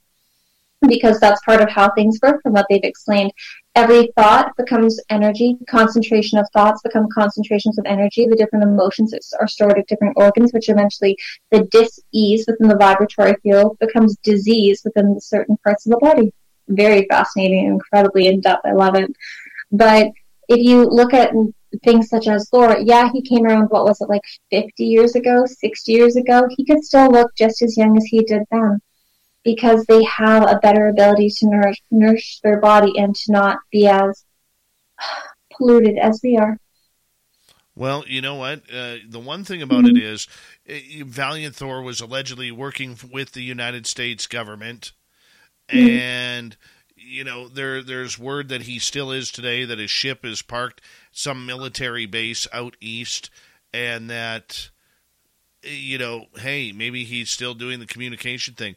We really don't know. It's one of those beautiful little stories and rumors that we can only hope is true. Well, some of the ETs that are interacting with our governments are doing so because they want to see us make better decisions and to help us move into our intergalactic travel in a more love-based capacity, and less the way that we're currently going about it, which is more expansion and war-based. So I can understand why certain groups of ETs would be trying to have influence not only through the contactees and the abductees, as well as through the incarnating as starseeds, but also through Samantha Mowat on Spaced Out Radio.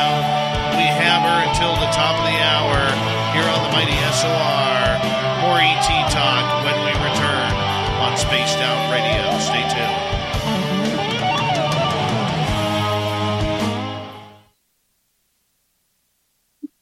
All right, we're clear. Good job. Yeah, good job.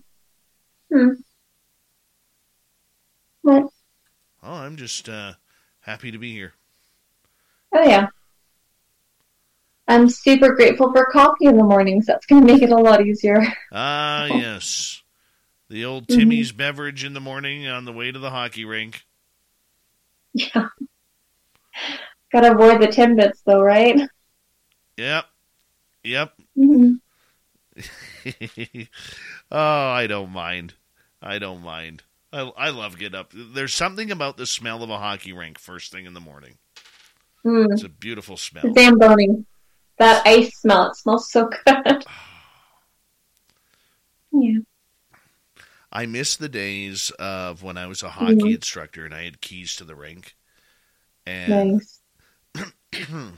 Sometimes my buddies and I, we'd stay up all night just so we could go skate at 4 o'clock in the morning, 5 o'clock in the morning. That would be fun. Just to, that first ice is just, it's so beautiful.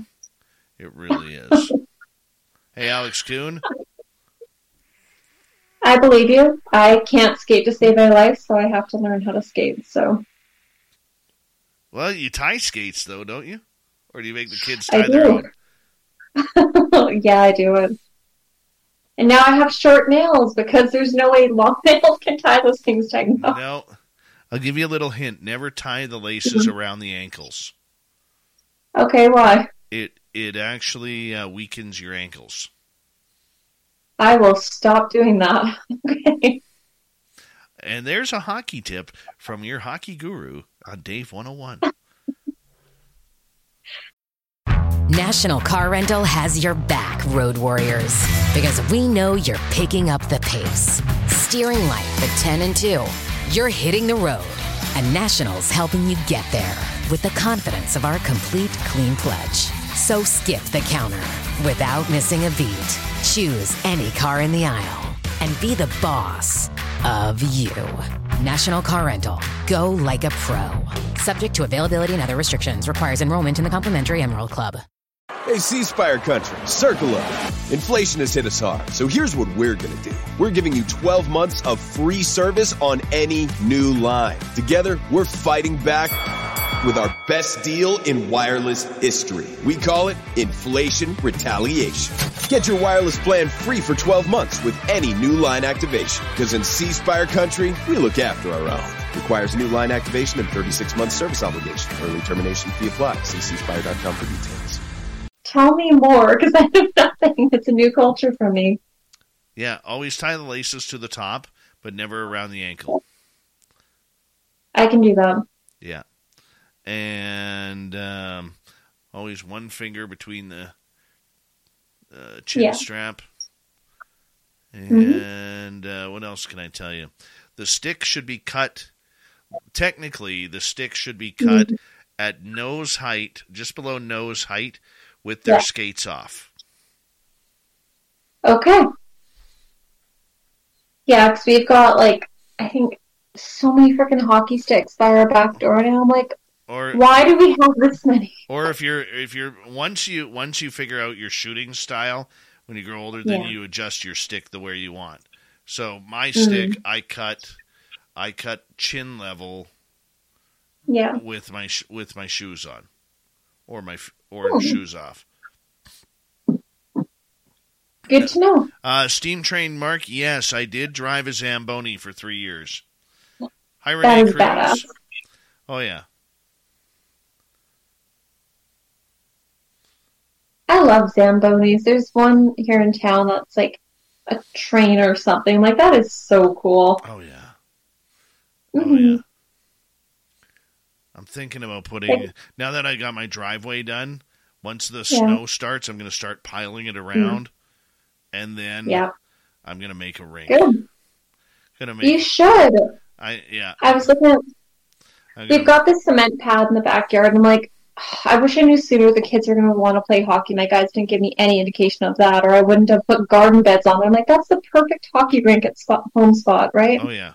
Yeah, I'm thinking as soon as the snow starts, I'm going to start building walls. Nice. And then I will freeze it every night. That way we got our own skating rink there. I gotta go buy a net. Good idea.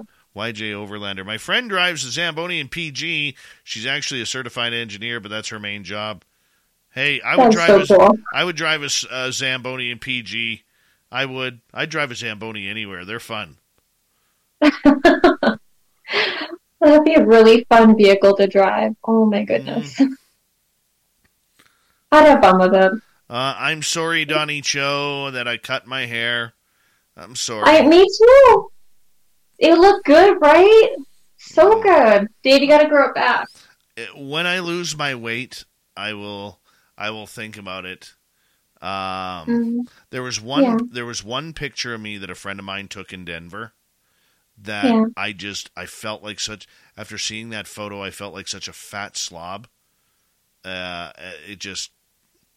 It bothered me. But, I mean, we all take bad photos once in a while, right? No, this one was bad with me up on stage. Oh, well. Hi, Oli. Hi, Truth Seeker. How you doing? And thank you to all our super chatters.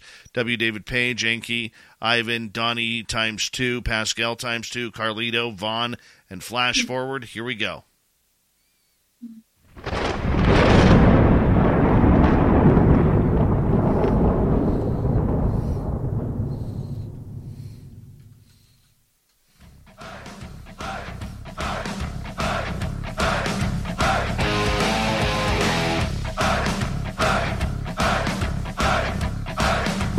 We passed the halfway point of Spaced Out Radio tonight. Thank you so much for taking the time to join us. We really do appreciate earning your listening ears wherever you are on this beautiful planet we call Earth.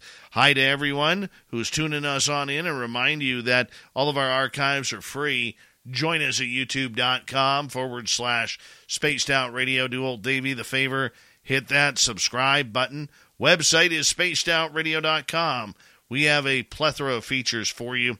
Rock out to Bumblefoot, read Shirky Poo's Newswire, check out our swag as well. Follow us on Twitter at Spaced Out Radio, Instagram at Spaced Out Radio Show, and on TikTok at Spaced Out Radio. We continue on tonight with Samantha Mowat. We're going to the top of the hour, talking all things alien and extraterrestrial. Samantha, we do have one or two more questions, but there is a topic I do want to get to, which we'll get to later on. It's in regards to, disclosure. And I really want to hit this topic with you tonight. But first, we're going to talk to Donna here. And she is asking, what if the ghost is someone you met in your dreams, not a family member, but a stranger? Then it might actually be a dead person coming to see you, Donna, especially if your mediumship skills are starting to develop and you're starting to do things like either astral projection or things of that capacity, in which case the deceased person may see you in its normal day-to-day experience and see you in your conscious waking state, and you may be sporadically kind of seeing something out the back corner of your eye, or like seeing somebody there for a second then gone, in which case it might come to see you in your dream time, rather than trying to keep interacting with you in a conscious capacity in your day-to-day waking life if you're too distracted. Yes, an ET could make the choice to present itself in that capacity, but it's less inclined to, because if it tries to show itself to you in that partially translucent form that ghosts are often stereotypically perceived as or shown as, it would be more inclined to raise a red flag, because a lot of people are afraid of ghosts as well, so it's not likely an ET would do that. But it is more likely a deceased person will come to interact with you. Very cool. Very cool. Yeah. I wanted to ask you a question about disclosure, because this is a hot-button topic. It is a topic that will affect every single person on this planet. It's a topic that is rife with what is truthful and what is not. You and I have talked about disclosure in the past, about the benefits and the negativity about it, but I am really, really starting to see disclosure in a very not so positive light.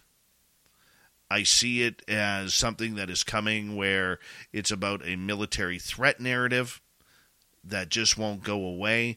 I think there is very few people controlling that narrative, and when you have a few people controlling any sort of narrative for 7.75 billion people on this planet, that's dangerous. It really is. I think it's about space money, space mining. I think it's about technology and getting to that technology first. I just don't feel good about any sort of disclosure right now. What's your thoughts on that? I think if it's not done with a careful calculation, it could be very dangerous for a lot of humanity, in particular any of us who admit publicly that we have any semblance of contact with the extraterrestrials and multidimensionals. I do agree that the purpose behind disclosure from the perspective of a lot of the billionaires and the industrial complexes is not being done with the best interest of humanity in mind. I fully agree with that component. But they are not doing anything with our best interest as it is. And I think that's also why the beings are trying to go around the backs of our governments and those who are in control and have interactions with the public, and to be showing, UFOs all across the world on a nightly basis in various capacities. All it takes is going to any social media platform to see how often normal people are starting to see craft now, which is incredible. No, and I do realize that more people are starting to see it. But the way I look at it, coming out of this, is that the more and more I look at it, the more and more I see that people, experiencers, you, me, the people listening to this show, seem to have more answers than what the government does, or at least what they'll let us know.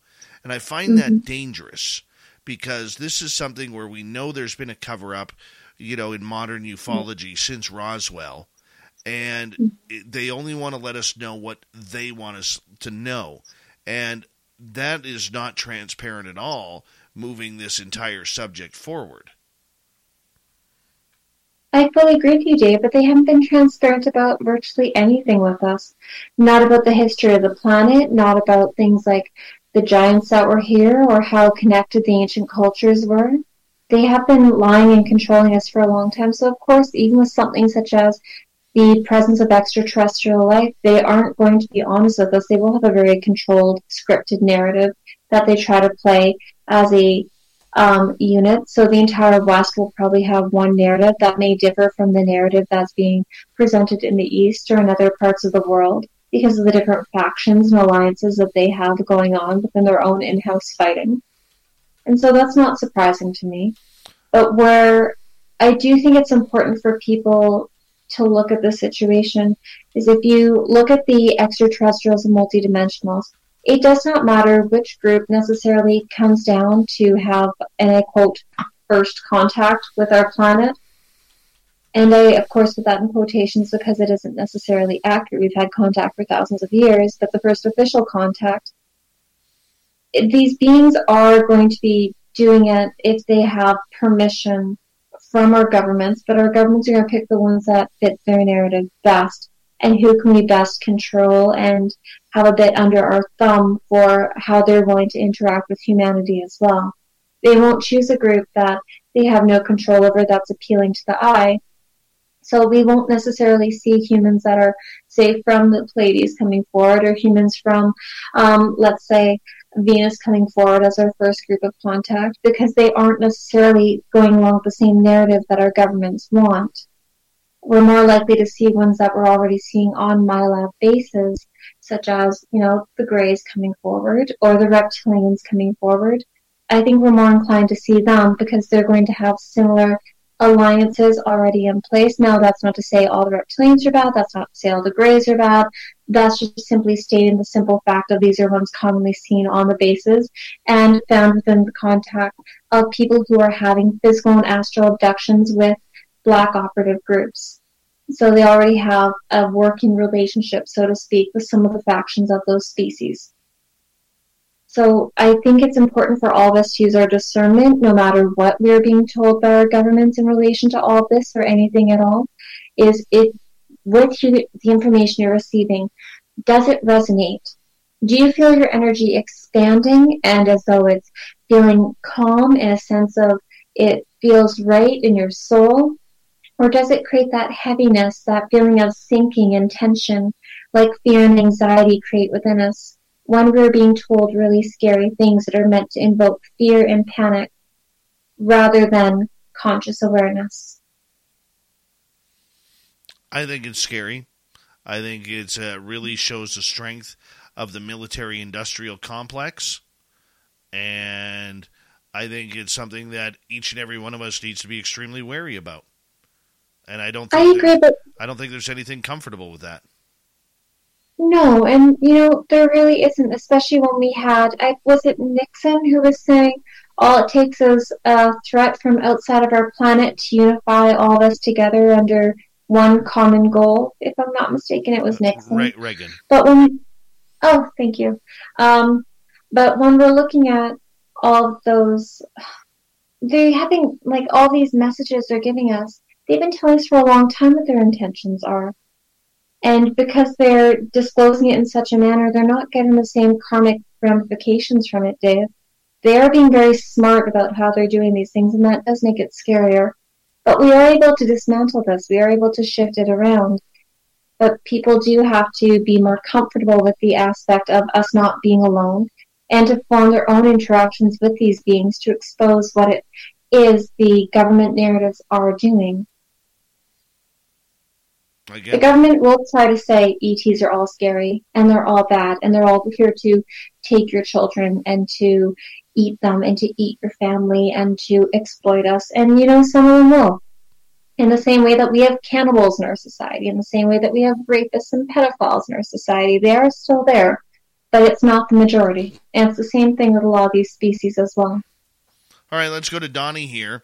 When you defeat a ghost with something you've learned in a video game, what does that mean? Well, I've never had the pleasure of, going head-to-head against a ghost. But, Donnie, what I would interpret that to mean is you are actually starting to access different areas of your brain in a conscious capacity when you're having interactions in the astral realm with deceased people.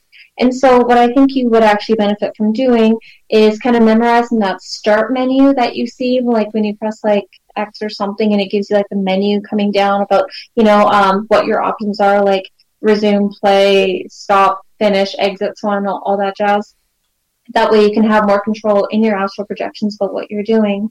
But as for what that means, that is a very good question. I would not know how to interpret that one outside of, you're becoming more conscious in the astral realm, and you manage to energetically push a ghost out of your vicinity. All right, let's make this let's have some fun here for the next little bit. You know, Is there an alien species out there you haven't met yet that you want to? Actually, yeah, there's a couple of them. I would love to meet some more varieties of the different types of light beings. I've only met several of them, but there are some that are more like, how can I explain it? Almost like living rainbows, if that makes sense. Not like having like the white with the rainbow coming out, but some that actually look like they're comprised of rainbows I wouldn't mind meeting. I would like to meet the form of like angelic beings that people are depicting as like how the Bible and that shows them, not just their energetic outlines where it's like these beautiful 1,000-eyed creatures with wings. If they look like that at all, I'd love to see that. That sounds amazing. I don't know. I've heard that there's some ETs that are part dog and bipedal looking. I wouldn't mind seeing those. I've seen felines that are larger, but none of the dog ones. And that would be pretty cool. And if there are any actual green grays, I wouldn't mind seeing those too, because that'd be interesting to see.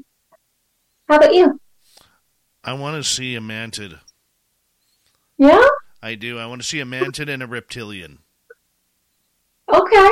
I don't we'll know. See what we can do. I don't know why. I just want to see it. Yeah. You know, just to be able to say, hey, scratch those ones off my list. Mm-hmm. Now, I know Pascal is listening, so now I got to be careful because what I manifest usually comes true. So, yeah. Great. Well, I mean, there's a couple things you could do, Dave. You could ask your guides to get you in touch with some of the mantises that I've had the pleasure of interacting with, the ones that have healed, my kids from allergies and stuff like that. They are nice mantises you could interact with that wouldn't be scary or threatening. I'd go down that road.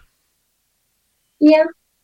I don't know, Dave. Like, I wouldn't mind seeing one of the baby raptors. That would be really adorable, and I'd be super excited to see one of those. I've only seen, like, the adult ones, so that's the type of ET I'd love to see, too. I like this comment from Invisible Tracker. What? You never was that smart, Dave. Count me out.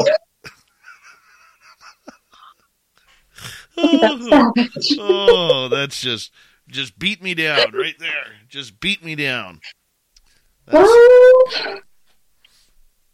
I don't know, Dave. Like, some of the reptilians are quite lovely. And I hope that when you do get to meet one, you meet one that, approaches you at a safe distance and then gets your consent to move forward. I hope it's a really nice reptilian. Some of them are quite lovely. Do you want to meet, like, one that's more, like, raptor-based, or you want to see more of a bipedal reptilian? Or are you going to want to see the clothed reptilians or the nude reptilians? Is there a certain kind of reptilian you're hoping to see? Well, not a bad one. Not one that's going to want to take me home for dinner, if you know what I'm saying. They do. They're less likely to want to eat you because you're older.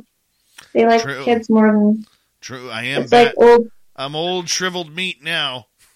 No, you're not old shriveled meat. I'm saying you're older. You just don't have the same delicate butteriness, so say like a lamb. I'm trying to be nice here. Don't even. Oh, yeah. Yeah. Oh, yeah, I hear you. I don't either, so... Yeah. I hear you. So... Okay. Go ahead. No, you finish what you were going to say. All I was going to say is if you're wanting to have interactions with reptilians, I can see about the next time that we do get to go camping, see if we can have some reptilians come forward. Well, you know what? Next year is the year. Good. But either way, next time you come on down this way, we're going to have to, before the snow falls, we're going to have to take you out to the gifting site. And if we're getting snow in a couple weeks, right? Yes, and I know it's that time of year. And we got to be careful, but my area should be good until the beginning of December. Should be. I'm surprised I don't have snow, so... Not yet. See, this is where the Americans, for the most part, get it right. Living in areas where it doesn't snow in the winter. I don't know. I love snow. Like, I'm happy with having snow 6 months of the year. That's great to me. It's beautiful. It's, like, calming. Everything's a bit quieter. It's pretty. I don't mind it at all. I like the snow. I'm ready for it. I'm ready for it. All right, let's continue on here. In regards to the ETs that you have had interaction with over the years, what's some of the funnier events that you have had happen? Oh my God. There's some that are like mortifying and embarrassing. You mean like where they're funny or where I'm funny? Like as in I'm a stupid human funny? Either are. Oh my God. Some of the funnier ones I can think of off the top of my head are things like, okay, so this one time when I was, oh my God, so I'm just trying to go through like encounters quickly in my head. I'm a bit klutzy, which sounds ridiculous, but I am. And I was walking on craft this one time, and I did end up walking into the wall, and the Grey was asking why I was trying to walk into the wall and trying to get the wall, like not trying to get the wall to open for me. And I explained that it was an accident, and he didn't really understand me, and that was kind of cute. But when it comes to things like my hybrids, I find more of my funny stuff happens with them. Because you'll go to pick up them, and you'll go to be affectionate with them, and they're kind of like, okay, so one of my next kids that I'm going to be having, like one of my next kids is a boy, and he's a really sweet little boy. He's a variety of gray. He has these like large black eyes. Sometimes they wear clothing, sometimes they don't. I've seen him in his gray form for like the last several years, and he already told me his name. Super excited about that. The last time I saw this little boy, well, not the last time, but like a couple times back, he and I, like, he's showing me, like, I'm going to love photography, and I'm going to love going through the woods, and I'm really going to have, like, a career that's focused on nature, and that's why I'm coming down to earth. And I'm like, oh, that's fantastic. And so after he and I were sitting in this room on craft. Hey, C-Spire Country, circle up. Inflation has hit us hard, so here's what we're going to do. We're giving you 12 months of free service on any new line. Together, we're fighting back with our best deal in wireless history. We call it Inflation Retaliation. Get your wireless plan free for 12 months with any new line activation. Because in C-Spire Country, we look after our own. Requires new line activation and 36-month service obligation. Early termination fee applies. See cspire.com for details. Life isn't about waiting for the storm to pass. It's about learning how to weather the storm. Engineered for more. New Duracell with Power Boost ingredients delivers power Gulfport can trust for the moments that matter most. Because you never know when you'll need power you can rely on to make the most out of moments that matter. So you can have peace of mind knowing Duracell is engineered for more when you need it most. Duracell, engineered for more. Versus previous copper top double AAA, new Duracell delivers more life in some devices or more power in others in a wide range of devices. And I end up getting up and I go to hug him, and he goes like this right away, and I'm like, are you okay, type thing. And he's like, is this sex? Are we going to have sex? I'm like, I am not going to have sex with you. Because like with him, they don't have the same physical interactions with one another. And I'm a very affectionate person. Like, I'm a hugger. I like to hug my friends. I see them. I like to hug people goodbye. And I knew that I was going to be going home after that encounter. And so when I went to go hug my son, like, he froze. He's like, oh my God, this woman's going to be my mother, and now she's trying to have sex with me. It's just like that. It's the most awkward conversation to have with like this great child. Like, no, that's just affection. Like, I'm not trying to have sex with you. And he's like showing himself as like this 6 foot tall gray being, and like it was just so awkward. And I went like completely deep red, and it was just like, oh my goodness, so embarrassing, but like on a funny way. One other time, oh my God, sorry, just trying not to get super embarrassed again, but. This one time when I was on craft, and I remember like I was like about to go onto the craft, and I was with this one being, and I'm like outlining my hand, and she's really fascinated by it, and I'm like kind of showing her like, hey, look, I'm going to take your hand and do the same thing, and she felt super uncomfortable with that, because here I am once again. I not great with my body boundaries, grabbing others and touching them and like trying to show them things that I'm super excited by. And she felt like super awkward and uncomfortable. And you kind of realize like, oh my goodness, humans are so touchy compared to some of these species. And we don't have a good idea about like asking for consent. And so it really has started to teach me consent, which is really important. This one time, oh my goodness, this mantis being was like showing me some of my babies that are developing in embryos. And I was asking about like the dad and like, hey, who's the father? And like, because that's kind of awkward for someone. But I don't know who the baby daddy is of these kids. I'm like, can you tell me who the dad is? Because you do a lot of breeding. Sometimes it's done through like in vitro fertilization. Sometimes it's done through physical interaction and like babies being taken out of you. Very similar to like a cesarean type thing, but more energetic. It doesn't actually involve the skin.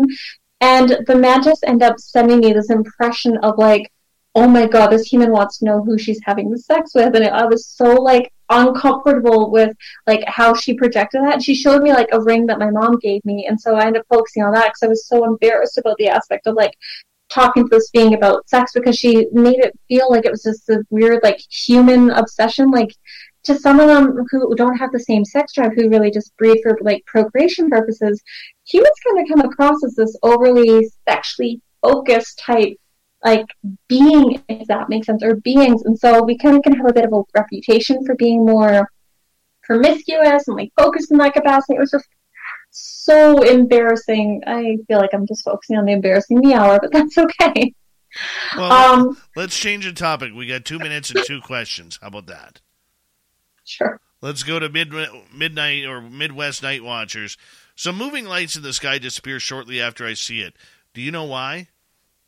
Sometimes they'll recognize that there's energy focusing on them. So when you are focusing on something, you actually kind of have energy trickling from yourself to it. So midnight or Midwest, pardon me, you know when you're like in school and you feel somebody looking at you and you kind of get like the hairs go up on the back of their neck because you're psychically aware of their energetic focus is now focused on yours. And what happens is the same thing happens when we're looking at a craft or we're looking at a being. And because a lot of these beings are more telepathically inclined, when your energy is so focused upon that craft, they can sense it, so they just flip a switch type thing, and then they make it so it's now in a cloaking type mode or invisible type mode, although it's still present and still probably on the same trajectory. That's one. All right, next question is Trisha. Astral travel, can it come across as blue sea or black sea cloud-like environment? It's been an experience. Definitely, Trisha.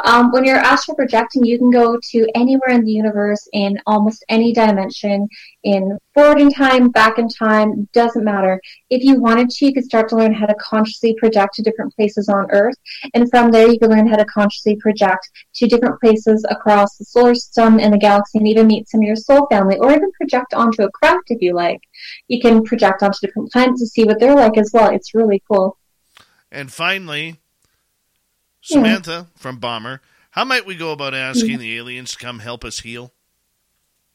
So what you would do is typically, unless you already have an established relationship with them, you need to start doing things like astral projecting, where you can have more control about where you're going. That way, like, I know that mantises are wonderful healers, and so I'm going to seek out positive or benevolent mantises and ask them to do healing to my astral form or soul as well as my physical form. That is one of the easiest ways to do it, because if you just send telepathic messages to them, unless they already have an interaction with you, they're not as inclined to try to establish a relationship with you, because they're like, well, why am I going to go heal this human if we don't know them, and if we don't know what they're going to do, and we don't know how they're going to interact. So if you do the astral projection aspect and you project to their locations, then you're better able to actually have them be like, oh, look, it's Bomber. So we've seen him a few times now, and he's asked us for help multiple times. So let's go have a physical interaction with him and see if there's anything that we want to do or can do. Samantha Mowat, SamanthaMowat.ca is her website. Make sure you check it on out. Good friend of this show. Coming up next in hour 3, we're going to head to the swamp. Then Terry Hall is going to join us for the UFO report next. All right, we are clear. Good job tonight, Samantha. Great job. Thanks. Thank you for filling in. Really do appreciate No problem. it. Hello, My pleasure, Dave. Give me a call when you're free this week. I want to know if you've read any of my book or if any of it doesn't make sense or needs explanation. Yes, I will get a hold of you this week. All right, buddy. Awesome. Talk to you soon. No worries. Bye. Bye. Samantha Mowat, everybody. We love her around here. I'll be right back, and we'll get going here in hour 3 very soon.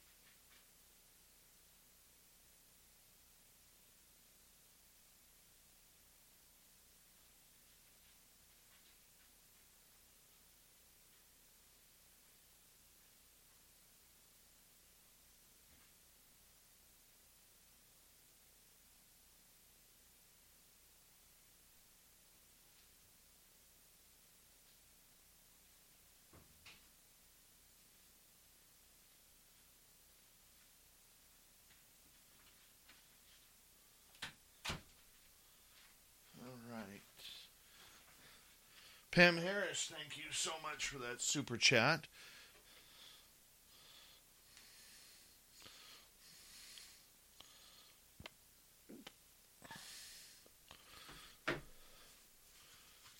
Thank you. Put that up there.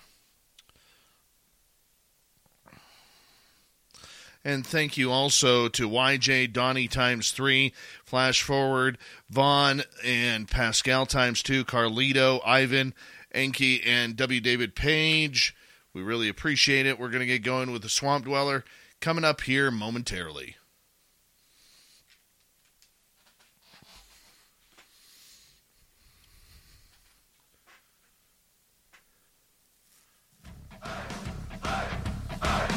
Would you like to connect with us? Head to spacedoutradio.com for all your latest show info. Now, back to Dave Scott and SOR. Here we go with the third and final hour of Spaced Out Radio tonight. Good to have you with us. My name is Dave Scott. Very much appreciate earning your listening ears wherever you are on this beautiful planet we call Earth. Hello to everyone listening in on our terrestrial affiliates around North America, digitally on Odyssey Radio, TalkStream Live, and KPNL. All of our archives are free. Join us at youtube.com/Spaced Out Radio. Do old Davey a favor, hit that subscribe button. The Desert Clam has set the password for tonight in the SOR Space Travelers Club. Vettest. Vettest is your password. Use it wisely, Space Travelers, as the Clam sets the password each and every night right here on Spaced Out Radio. Our website is spacedoutradio.com. We have a plethora of features for you. Rock out to Bumblefoot, read Shirky Poo's Newswire, check out our swag as well. Follow us on Twitter at Spaced Out Radio, Instagram, Spaced Out Radio Show, and on TikTok at Spaced Out Radio. It is time, once again, where we head to the swamp. Our resident swamp dweller takes us on another spooky journey. Hi, Spaced Out Radio listeners. This is Swamp Dweller. It's time for your nightly dose of spookiness on the show. If you have an interesting encounter or a spooky story that you would like to share, be sure to submit them in at swampdweller.net. You can also find our YouTube channel at youtube.com/swampdwellerreads. Now, let's chill out, relax, and together, let's enter the swamp. I'm not the type to believe in this stuff. Mainly because I'm not very superstitious. But these two encounters made me doubt whatever was going down on my farm. The first encounter occurred when two friends and I were having dinner. Everything was calm. We ate outside since this was a relatively ample space. That was until we heard a woman scream, which was extremely odd since the country I live in is very calm, with very few criminals or even animal attacks. Since we were in the wilderness, I found that to be relevant. I was the first one to react. I climbed to the wall separating the house grounds from the animals. From there, I could see almost all of the houses near mine. My friends got up right after me. We stayed in total silence, waiting for another scream, and we heard it. This time we could understand what was said. It was a very high-pitched, "Help!" She yelled this multiple times, and then a bunch of gibberish no one could understand. One of my friends quickly grabbed the phone to call the police, as we assumed it would be some sort of domestic violence or robbery. I held my axe, and my other friend followed me to the gate. We didn't leave because nobody knew what we would find, since something sounded odd about those screams, and not quite right. Right before the police arrived, we heard a thud and glass breaking. I assume it was a window. The screams stopped as soon as the police arrived, never to be heard again. The police found nothing of note. Later that night, my friends and I stayed up chatting about what had happened. One of them was oddly quiet. When I asked him what was wrong, he said, "I've heard those screams before." He claimed he had heard that same type of scream before while walking his dog. The next day, we got up and decided to check the house the screams were coming from. But there was one weird thing about it when we arrived at the place. There was no house. It was a forest, just trees upon trees and bushes everywhere. We returned and decided to forget what had happened since it was not a good time and we were trying to have some good vibes. It would take many years for someone to relate this encounter with a skinwalker. I know I didn't at first, but when it happened twice, I started connecting everything. The second encounter happened when my cousins were over. Like the previous night, we had a good, peaceful dinner. That's when my cousin and I decided to go for a little walk in the garden that I had. It was made of the frontier with a vast forest, only separated by a small stone wall. We were walking and talking and laughing and having a good time when I started to hear a man talking. Not in a normal voice. It sounded like there was something in his throat that produced a weird frequency. Again, I grabbed my axe and called my cousin and his sister. We got near the wall to hear what he was saying. Like the first encounter, we could only understand gibberish coming from him, and it just wouldn't stop talking. It kept going on and on and on, not even taking breaks to catch their breath. After listening to it, we realized we couldn't do anything about it, so we left and finished our dinner. They go home, and I find myself alone here.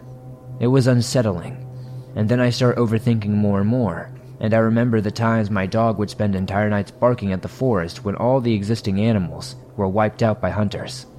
I remember the warnings my parents gave me when I was a child. Always leave the forest and lock the doors before sunset.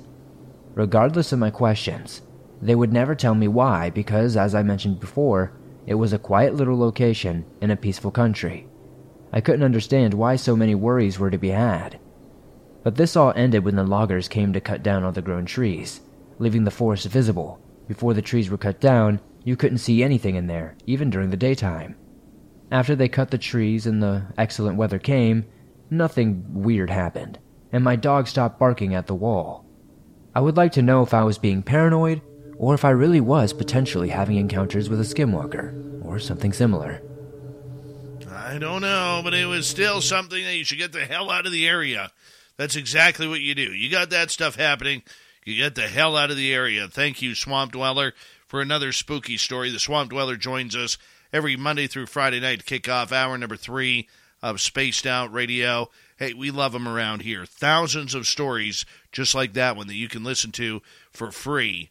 So go check it on out, Mr. Swamp Dweller, at youtube.com/Swamp Dweller Reads. All right. Filling in for Tim Senor tonight, we have Terry Hall on the UFO report. Let's get right to him. Nobody's going to know. They're going to know.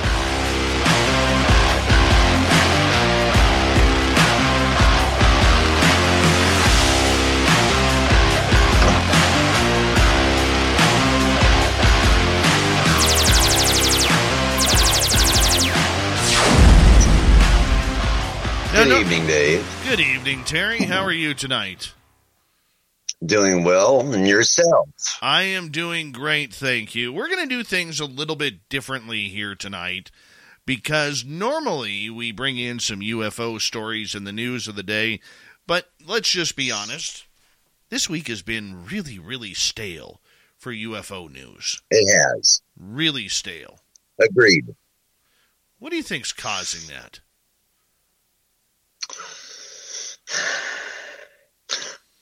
Honestly, Dave, I hate to get political, but a lot of it, I think, has to do with what's going on overseas right now. A particular country that a longtime enemy of, or quote-unquote, enemy of ours. I think that the UFO deal is just kind of getting swept under the rug right now. I think you could be right on that. There's a lot of stuff going on around the world that we just can't handle, can't understand, and really don't have the ability to try and, figure out too much. But, the idea that this is becoming a big-time story and that it, there's whispers of immunity and congressional hearings and everything like that. One thing that we want to do tonight with this entire UFO report tonight is we want to get questions from our audience. And about the UFO topic, what do you guys think? As a professional plumber, Customers rely on you to recommend and install products that meet their needs, including quieter garbage disposals that accommodate today's open concept kitchens. Build your business by gaining your customers' trust with InSinkErator Pro Series disposals. Exclusive professional models and warranties only available to customers through pros like you. Visit InSinkEratorForPros.com to learn how to put InSinkErator garbage disposals to work for you. Hey, the balance in my free checking account earns more than options like CDs, and without tying up my money. Keesler Federal Credit Union, helping our members live extraordinary. What do you guys want to know? Put your questions in capital letters, and then Terry and I will have a discussion on answering your questions regarding this. Because one of the things that I brought up with Samantha Mowat here, Terry, is the fact that I really do believe that there is no such thing as disclosure. You know, I've been pushing confirmation, as you know, over disclosure the last number of months. But the more and more I see things happening with the way the Galileo project is going, with the way that we keep talking about this threat narrative that really we don't know if it exists or not, it really tells me that this subject has become highly, highly political. And when things get into that political realm, Terry, you know, the one thing that we can count on, the government, no matter who it is or which government it is going to screw it up. And that's what we're seeing here. Terry, what's your thoughts? I agree 100%. Matter of fact, I agree 1,000%. And going to some of the gatherings that we go to, and speaking with some of the more preeminent names, what the scientists are looking for is just good, hard empirical evidence that can be repeated and vetted and torn apart and stand strong. I mean, you have to look at the hearing that we had right from the get-go.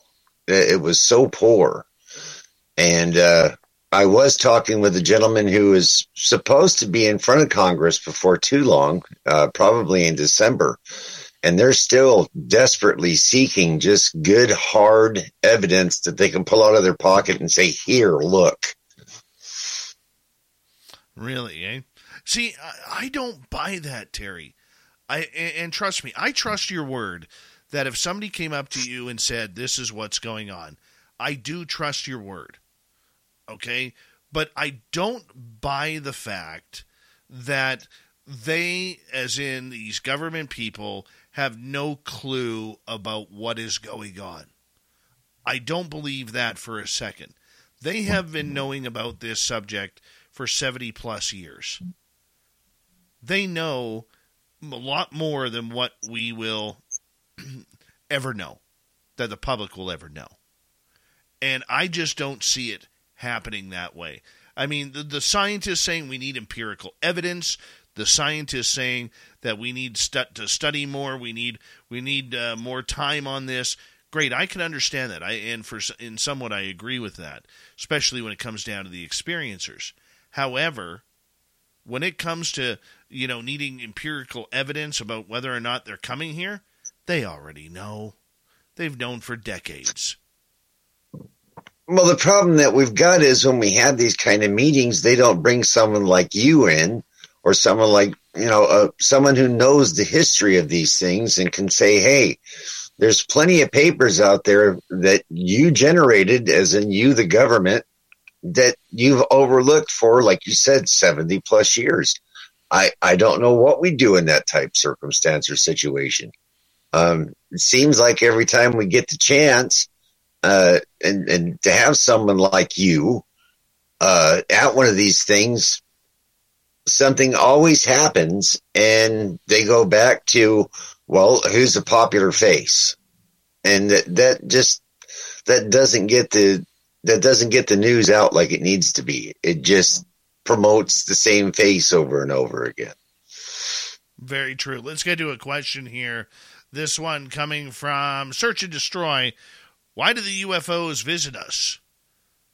I think it's because we're the world's or the universe's greatest reality television show. We got everything. I was thinking of that same South Park episode, Dave. We have sex, we got drugs, we got rock and roll, we got everything that is needed for a great time in television. And we're 24/7, 365. We never take a day off. Really, if you think about it, we are pretty interesting. Even though we're tribal monkeys, we're still at least funny. Very true. Very true. Let's go to Jonathan over in the UK. Will Biden declassify?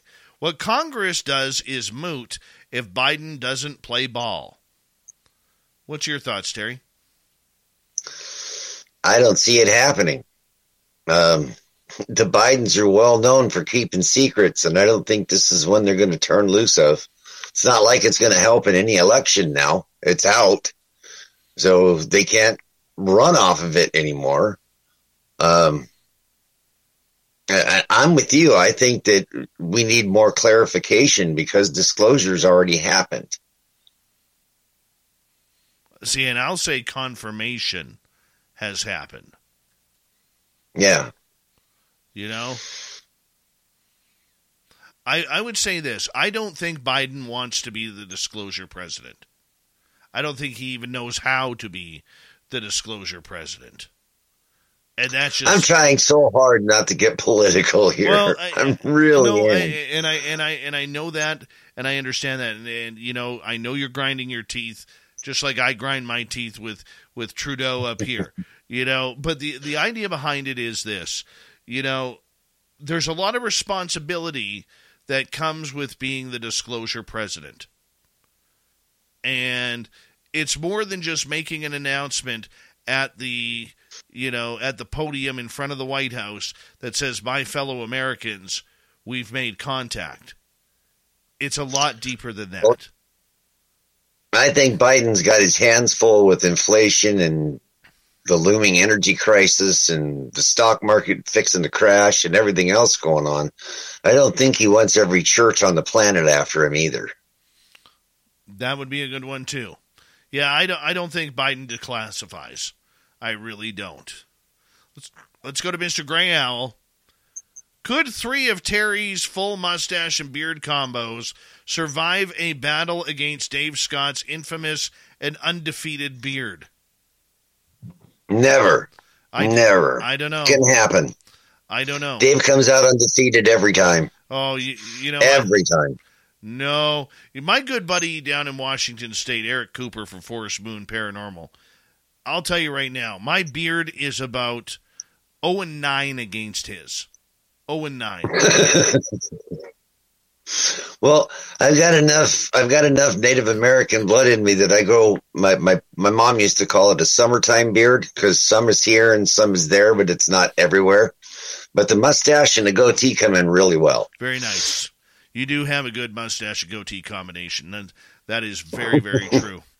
Tracy says, remember the Congressman was trying to say shows like this, for example, should not be happening as Talking the Truth, but they don't want that out. It wasn't Congress saying that. It was a number of people within the UFO community who are higher up in the UFO world. I mean, this is where you get into Luis Elizondo and Sean Cahill stating that, you know, in their, you know, very, very abrupt terms, they wanted to kill ufology and basically end all of the negative podcasts out there and bring more harmony to the UFO world. Whether or not that could happen, I doubt it, because there's a little thing in the U.S. called the First Amendment and free speech that allows people to have differing opinions on that, you know. But there are a lot of podcasts out there, Terry, that deal with this subject matter. Some are very accurate. Some are brilliantly done. You know, I think of, Koala Panda there, who we had on the other day. I mean, he's just fantastic with his documentaries. There's a lot of good hard work being done, but there is some questionable hitmen type work out there too that people should be aware of. Well, you see it all the time, and Ross Cohart said it very distinctly the other day that if we don't start working together in the community, that it is truly going to fall apart. There's too much good evidence out there right now, and there's too many good people out there right now that are willing to work together. Unlike even 4 or 5 years ago, where you had everybody in the UFO community, kind of sidestepping around one another, that seems to have faded. The more of these things that I go to, these meetings and conferences, and they're being more available now than ever before. YJ Overlander is asking, who is more likely to usher in disclosure, humans or aliens? Terry, you could go first on this one. I'd say humans, because curiosity killed the cat, but satisfaction brought it back. And that's just the way that we are. If somebody's got the good piece of information, they're going to try to push it out first. I think the days of dreaming that a UFO is going to land on the White House lawn is kind of a pipe dream. It's not going to happen. I would agree with you there. And I also believe that it will be humans who disclose. Look, this is how disclosure or the government disclosure is going to go down. And you can mark this as a prediction. They're going to find within the next couple of years a signal. And it's going to be a faint signal that somehow they're going to be able to decipher as we have found life somewhere else. Or it's going to be we have found life at alien life at a microbial level, either when they get back to the moon or when they get to Mars. It's going to be one of those two. They're not going to talk about spaceships. They're not going to talk about aliens flying towards Earth. It's going to be something so far out there that in human terms we could never reach it with a signal, or it's going to be something microbial that is absolutely useless to the whole disclosure stage, but they're going to say, we've found alien life. Those are my two suggestions, Terry. What do you think? Or part number 3. They've detected something way far out there that they know is going to be parked in our atmosphere within the next couple of years, and they're going to have to disclose it first before it's parked in our atmosphere in a few years. Yeah, I mean, it's not NASA that's going to disclose that.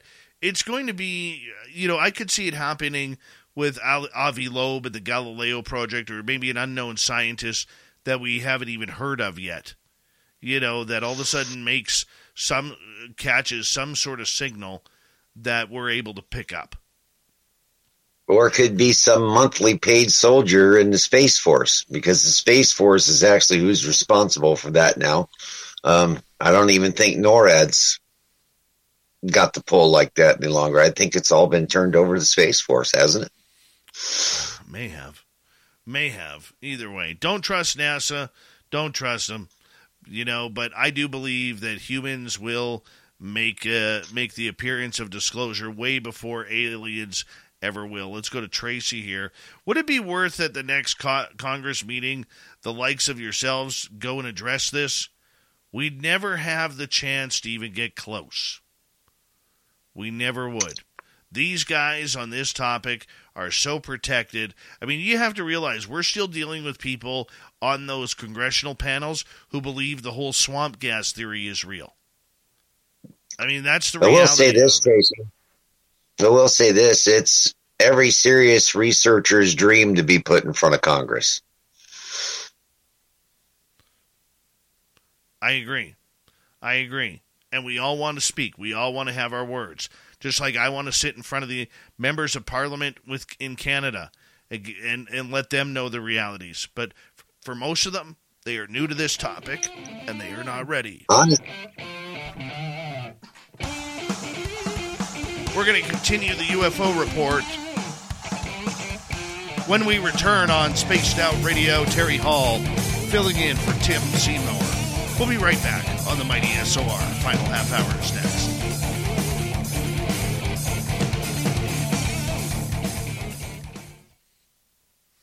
Got the itchy scratchy in the back there, Dave? Oh, yeah.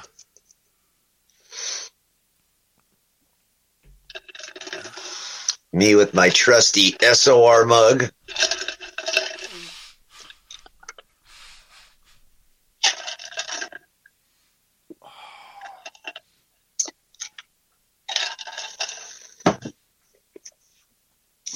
That's a good mug, man. It is. I wake up with this one, it holds my coffee, and then you can hear the ice in it. It's been in there all day. Nice. Hey, Michael Leger. The Michael Leger. We'll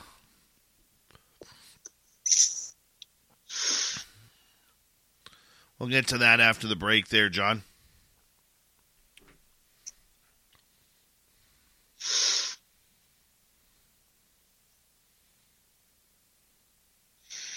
I do got to say, though,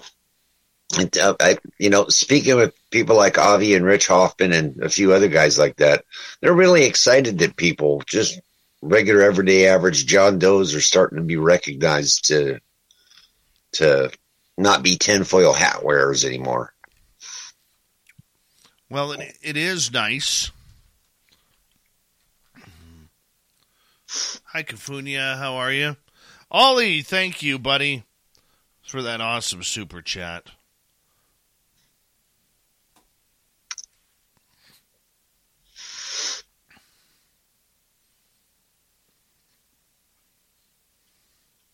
Let's throw that up there. Oh, you're very welcome. Very welcome. You have the best chat family, Dave. Oh, they're incredible. Steppenwolf, how you doing? Are you born to be wild or what?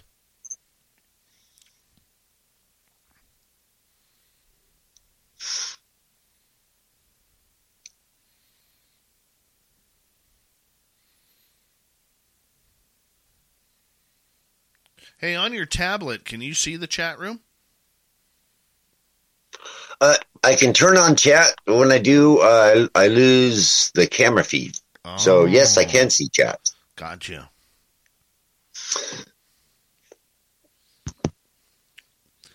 With our luck, they'll probably have Ryan Seacrest fly in from Hollywood to make the big announcement of disclosure. That puke is everywhere.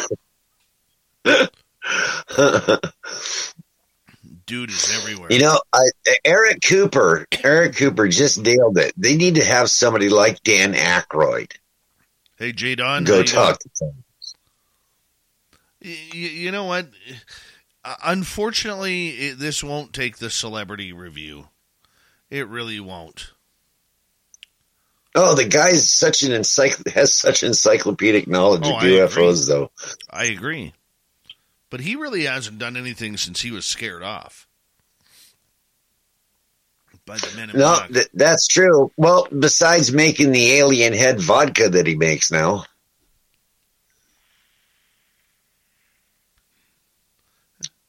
The bottle looks like the Crystal Skulls. Yes. I was at the Roxy in Vancouver when he introduced that vodka, and he was pouring drinks for us. He would have had to pour me a Pepsi.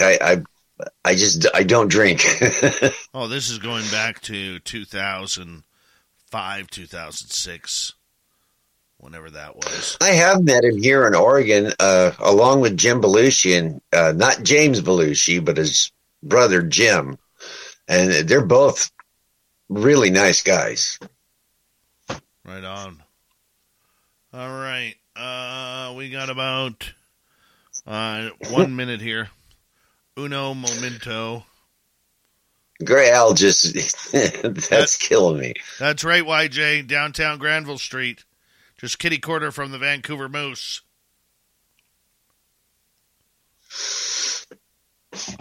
Well, the Roxy I used to go to was on Sunset and Doheny and Hollyweird. Oh, yeah. Hey, I want to say a big thank you tonight to W. David Page, Enki, Ivan, Donnie ×3, Carlito, Pascal ×2, Vaughn, Flash Forward, YJ, Pam, and Ollie for the Super Chats. Really do appreciate the love and support, everyone. If you haven't already, do us a favor, give us a thumbs up or thumbs down, and hit that subscribe button, ring that bell. And don't forget that after the show, if you could leave a comment, tell us what you think. That helps our algorithms as well as this channel continues to grow very, very fast. And go shopping in our store, spacedoutradio.com/shop. We've got lots of goodies there for you as well. Here we go with the final half hour.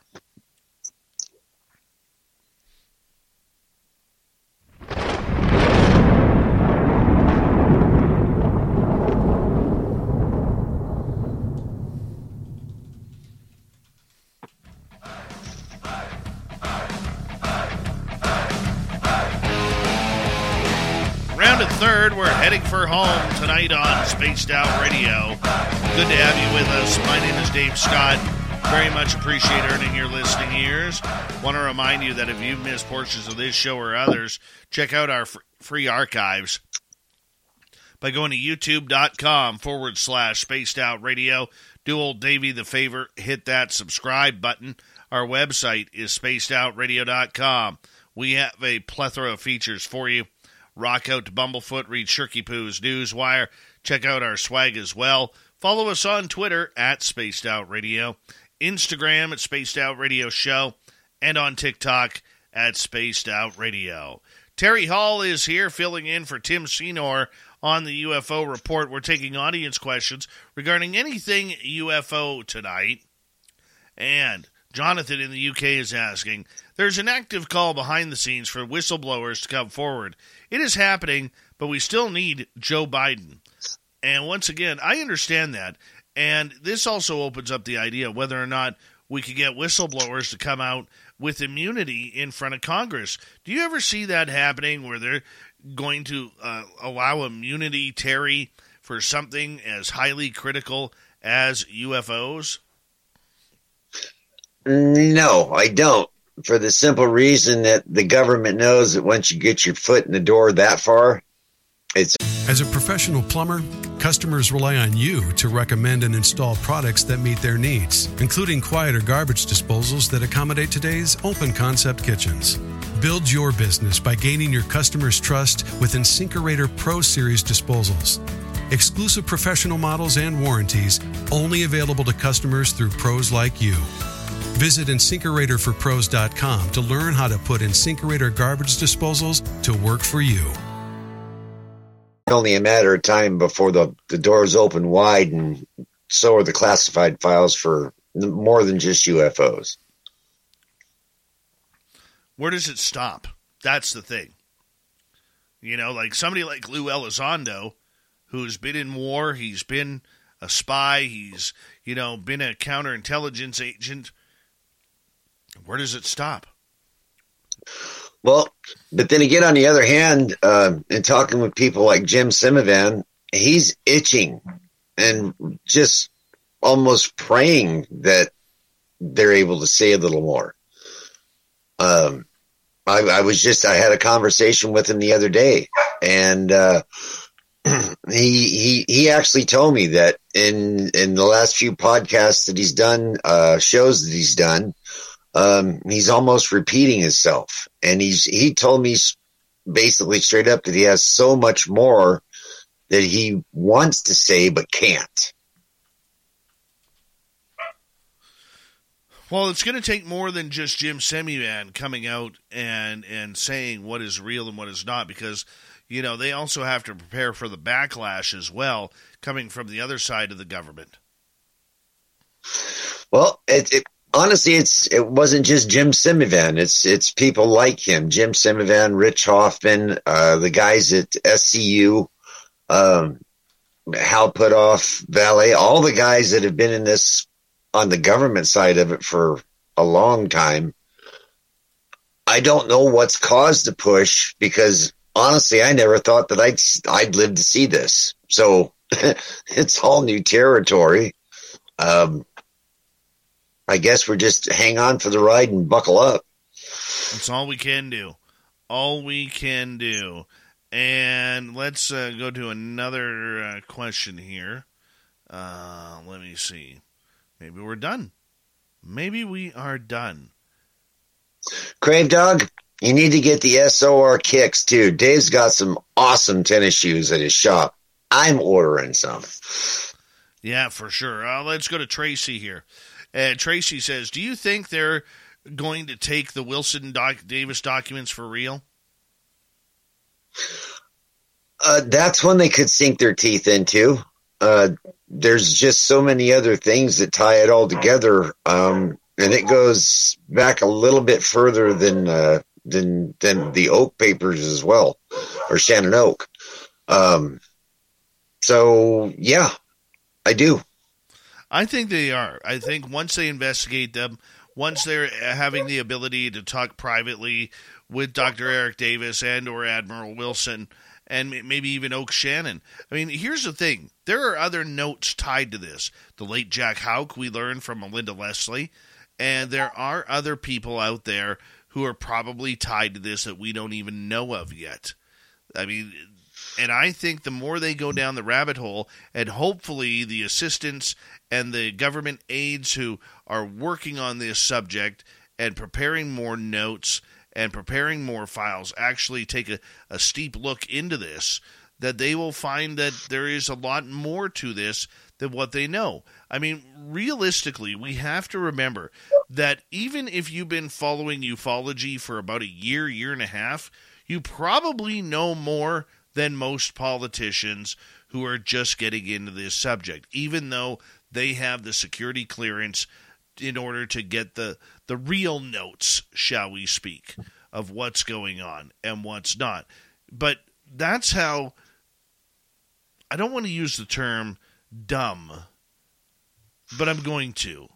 That's how dumb many of the people covering this subject on a congressional level are.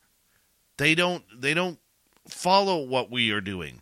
You know, there's an old saying, you know, in the car business that states that a salesperson knows a little bit about every vehicle on the lot. The person who's buying knows everything about the one vehicle they want to buy. And the customer always knows more. I think that we missed the boat with George Bush Sr., because if you recall correctly, he was the head of the CIA at the time that Jimmy Carter was president. He was the one that told Carter that he wasn't going to get the information on UFOs. We should have been pushing old George Bush Sr. back in the day, because he was the man with the secrets.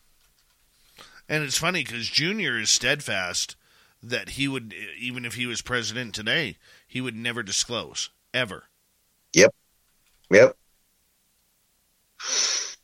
You know, what do you think is scaring these guys regarding the potential of disclosure? I think it's the questions that come along with it. The first question, of course, would be who's driving the things? And then the second question would be what are they using to get here, and how does it work? Just like, and I hate to draw the conclusion between the two, but let's say back in the day, they made a machine that was going to take out the timber industry. And in order to save the timber industry, they didn't make the machine illegal. They made the product illegal. So, A, they get here. B, they come from a long way away. That's whatever kind of technology they're going to use. If they're going to share it, it's not going to be too happy on the oil industry, the coal industry, or any other energy industry. If it is truly 0 point energy, then that kind of kills what we base our dollar on. That's scary enough. No, that's very true. That is very, very true in regards to it. Let's get to another question from Tracy here. Do you know where David Adair is, or has he been hushed as well? No, David Adair is getting up there in age, And number one, he doesn't like the spotlight of talking rockets and UFOs. Number two, he's not. We have to remember, David Adair was a rocket guy. He wasn't much like Homer Hickam. He wasn't a rocket guy or a UFO guy. Pardon me. He was a rocket guy. And David Adair has one story, and it doesn't really collate to what we see happening in ufology today. And when that happens, that kind of drops off, much like Calvin Parker right now. Nobody's talking about Calvin Parker or Travis Walter. I do know that David Adair said that he had an offer from a certain Middle Eastern country, and he wasn't specific on which one, to lead their space program. So maybe that's where old David went to. Never know. But he has become kind of recluse ever since his wife passed away a number of years ago, too. So let's go to Joe. Why does everyone assume the aliens will give us energy secrets when they appear to everyone? I don't think they're going to give us anything. Well, it's not an assumption, Joe. It's just the question that I think would come along with how did they get here?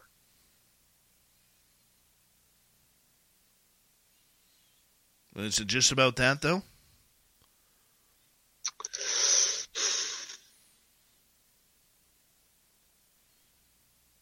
No, honestly, it's not. I mean, if it was, why did the Catholic Church jump out in front of this 5 years ago? Very true. Very true. When the Pope comes out and says we'd bless an alien, then something's happening.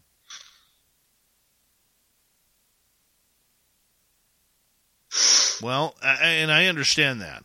And I do, but I think everybody has, and Joe is kind of right here, Terry.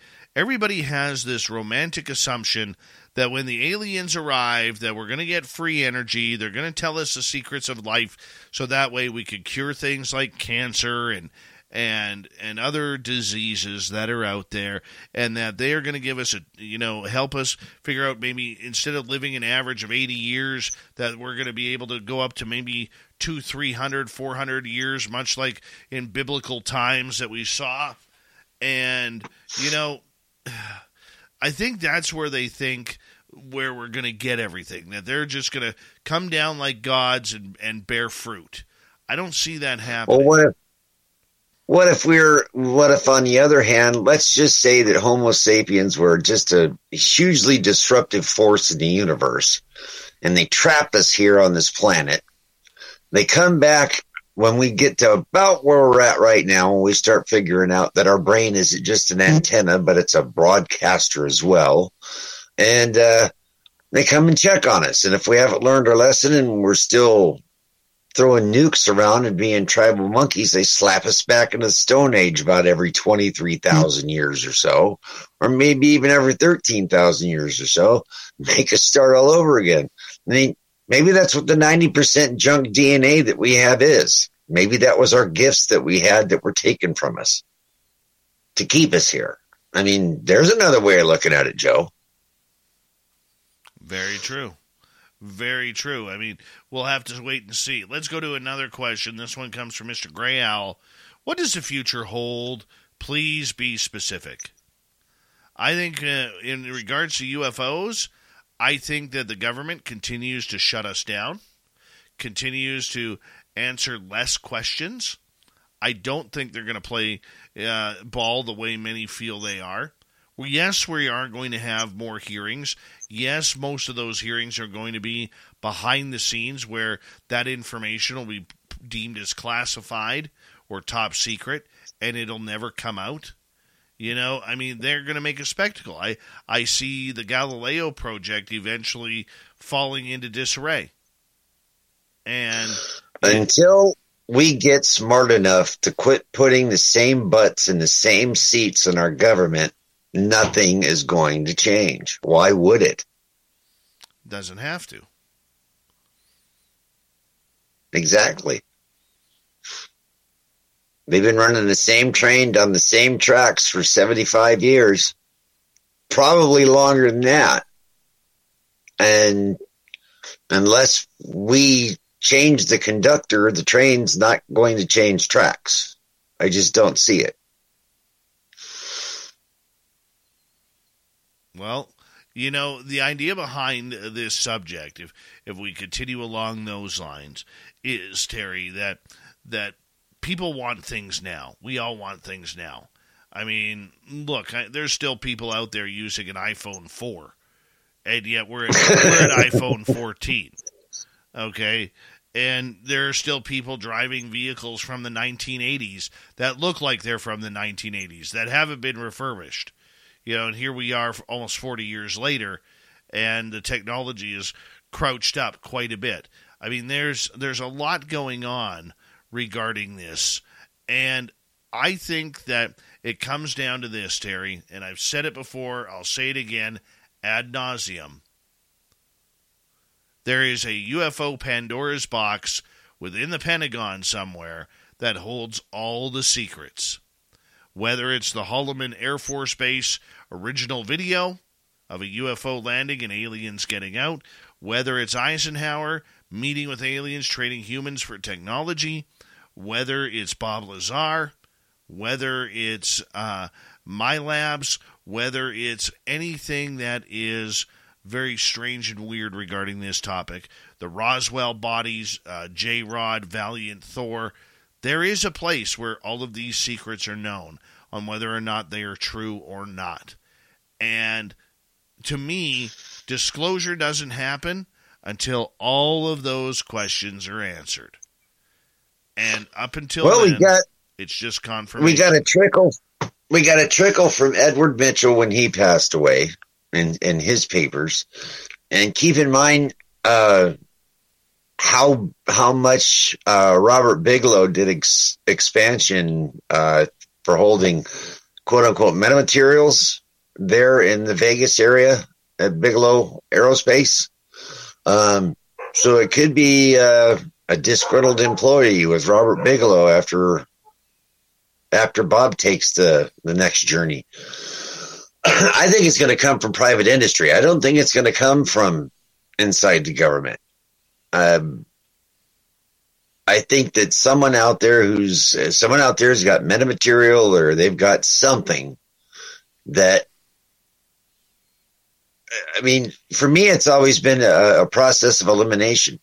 Who's coming out with the most futuristic stuff? They have to be the one that got the hand up. Just like Lou said, one of these contractors is above and beyond everybody else, and it was because of the favors that were granted to it from recoveries. I truly believe that.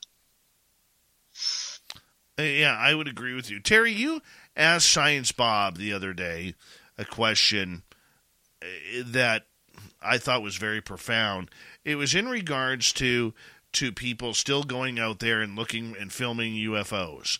And was it really relevant to today's ufology, especially what's going on? And I like that question because I kind of look at it as the opposite side of the fence.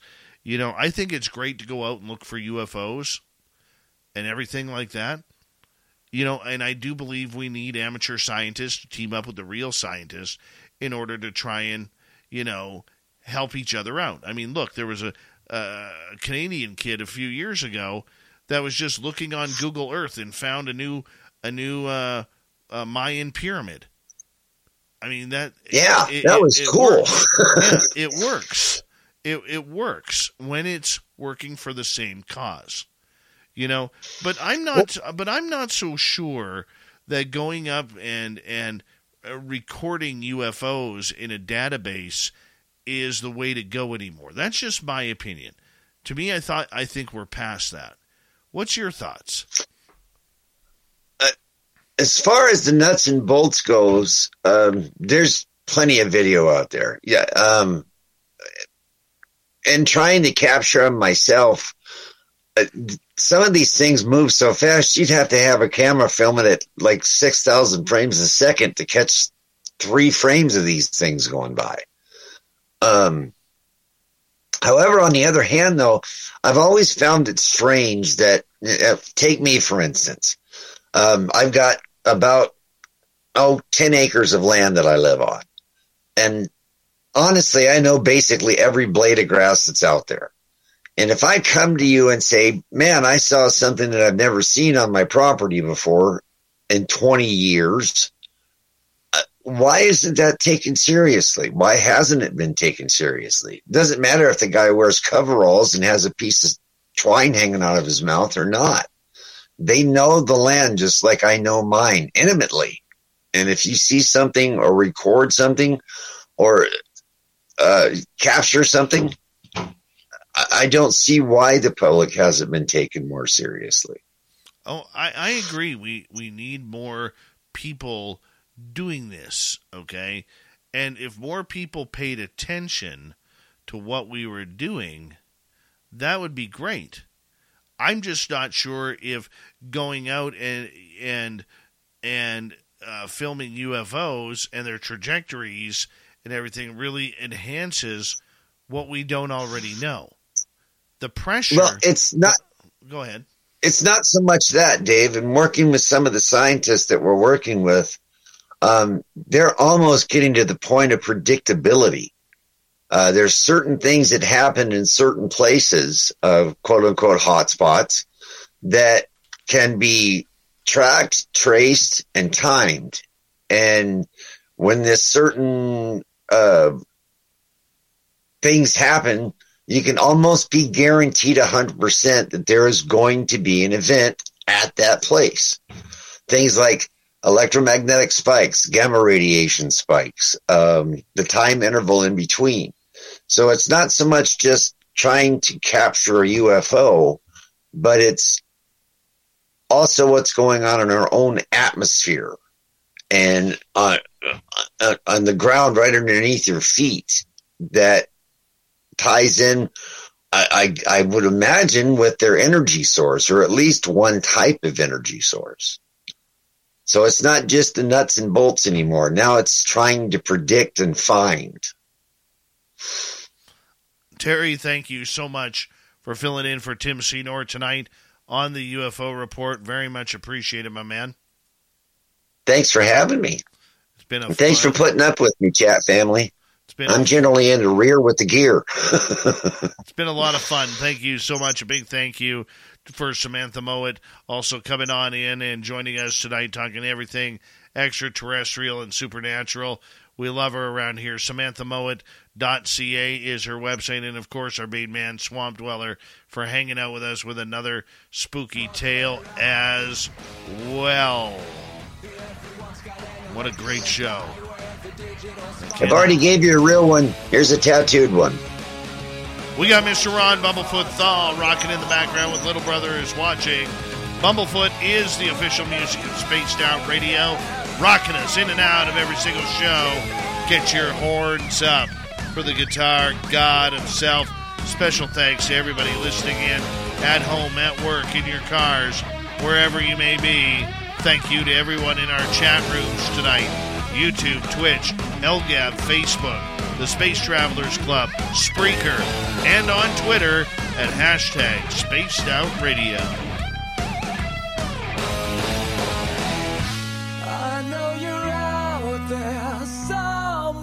Remember, this show is copyright by Spaced Out Radio and SOR Media Ventures Limited. Thank you so much for choosing to share your evening with us, because together, my friends, we're watching. We own the night. Mr. Bumblefoot, we need a favor. We need you to take us home.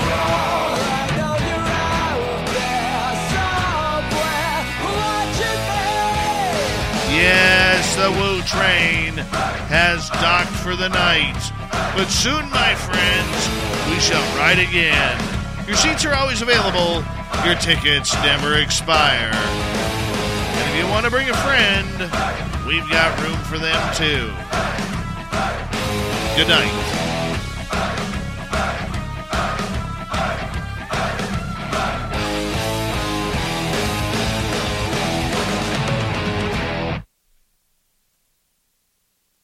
As a professional plumber, customers rely on you to recommend and install products that meet their needs, including quieter garbage disposals that accommodate today's open concept kitchens. Build your business by gaining your customers' trust with InSinkErator Pro Series disposals. Exclusive professional models and warranties only available to customers through pros like you. Visit InSinkEratorforPros.com to learn how to put InSinkErator garbage disposals to work for you.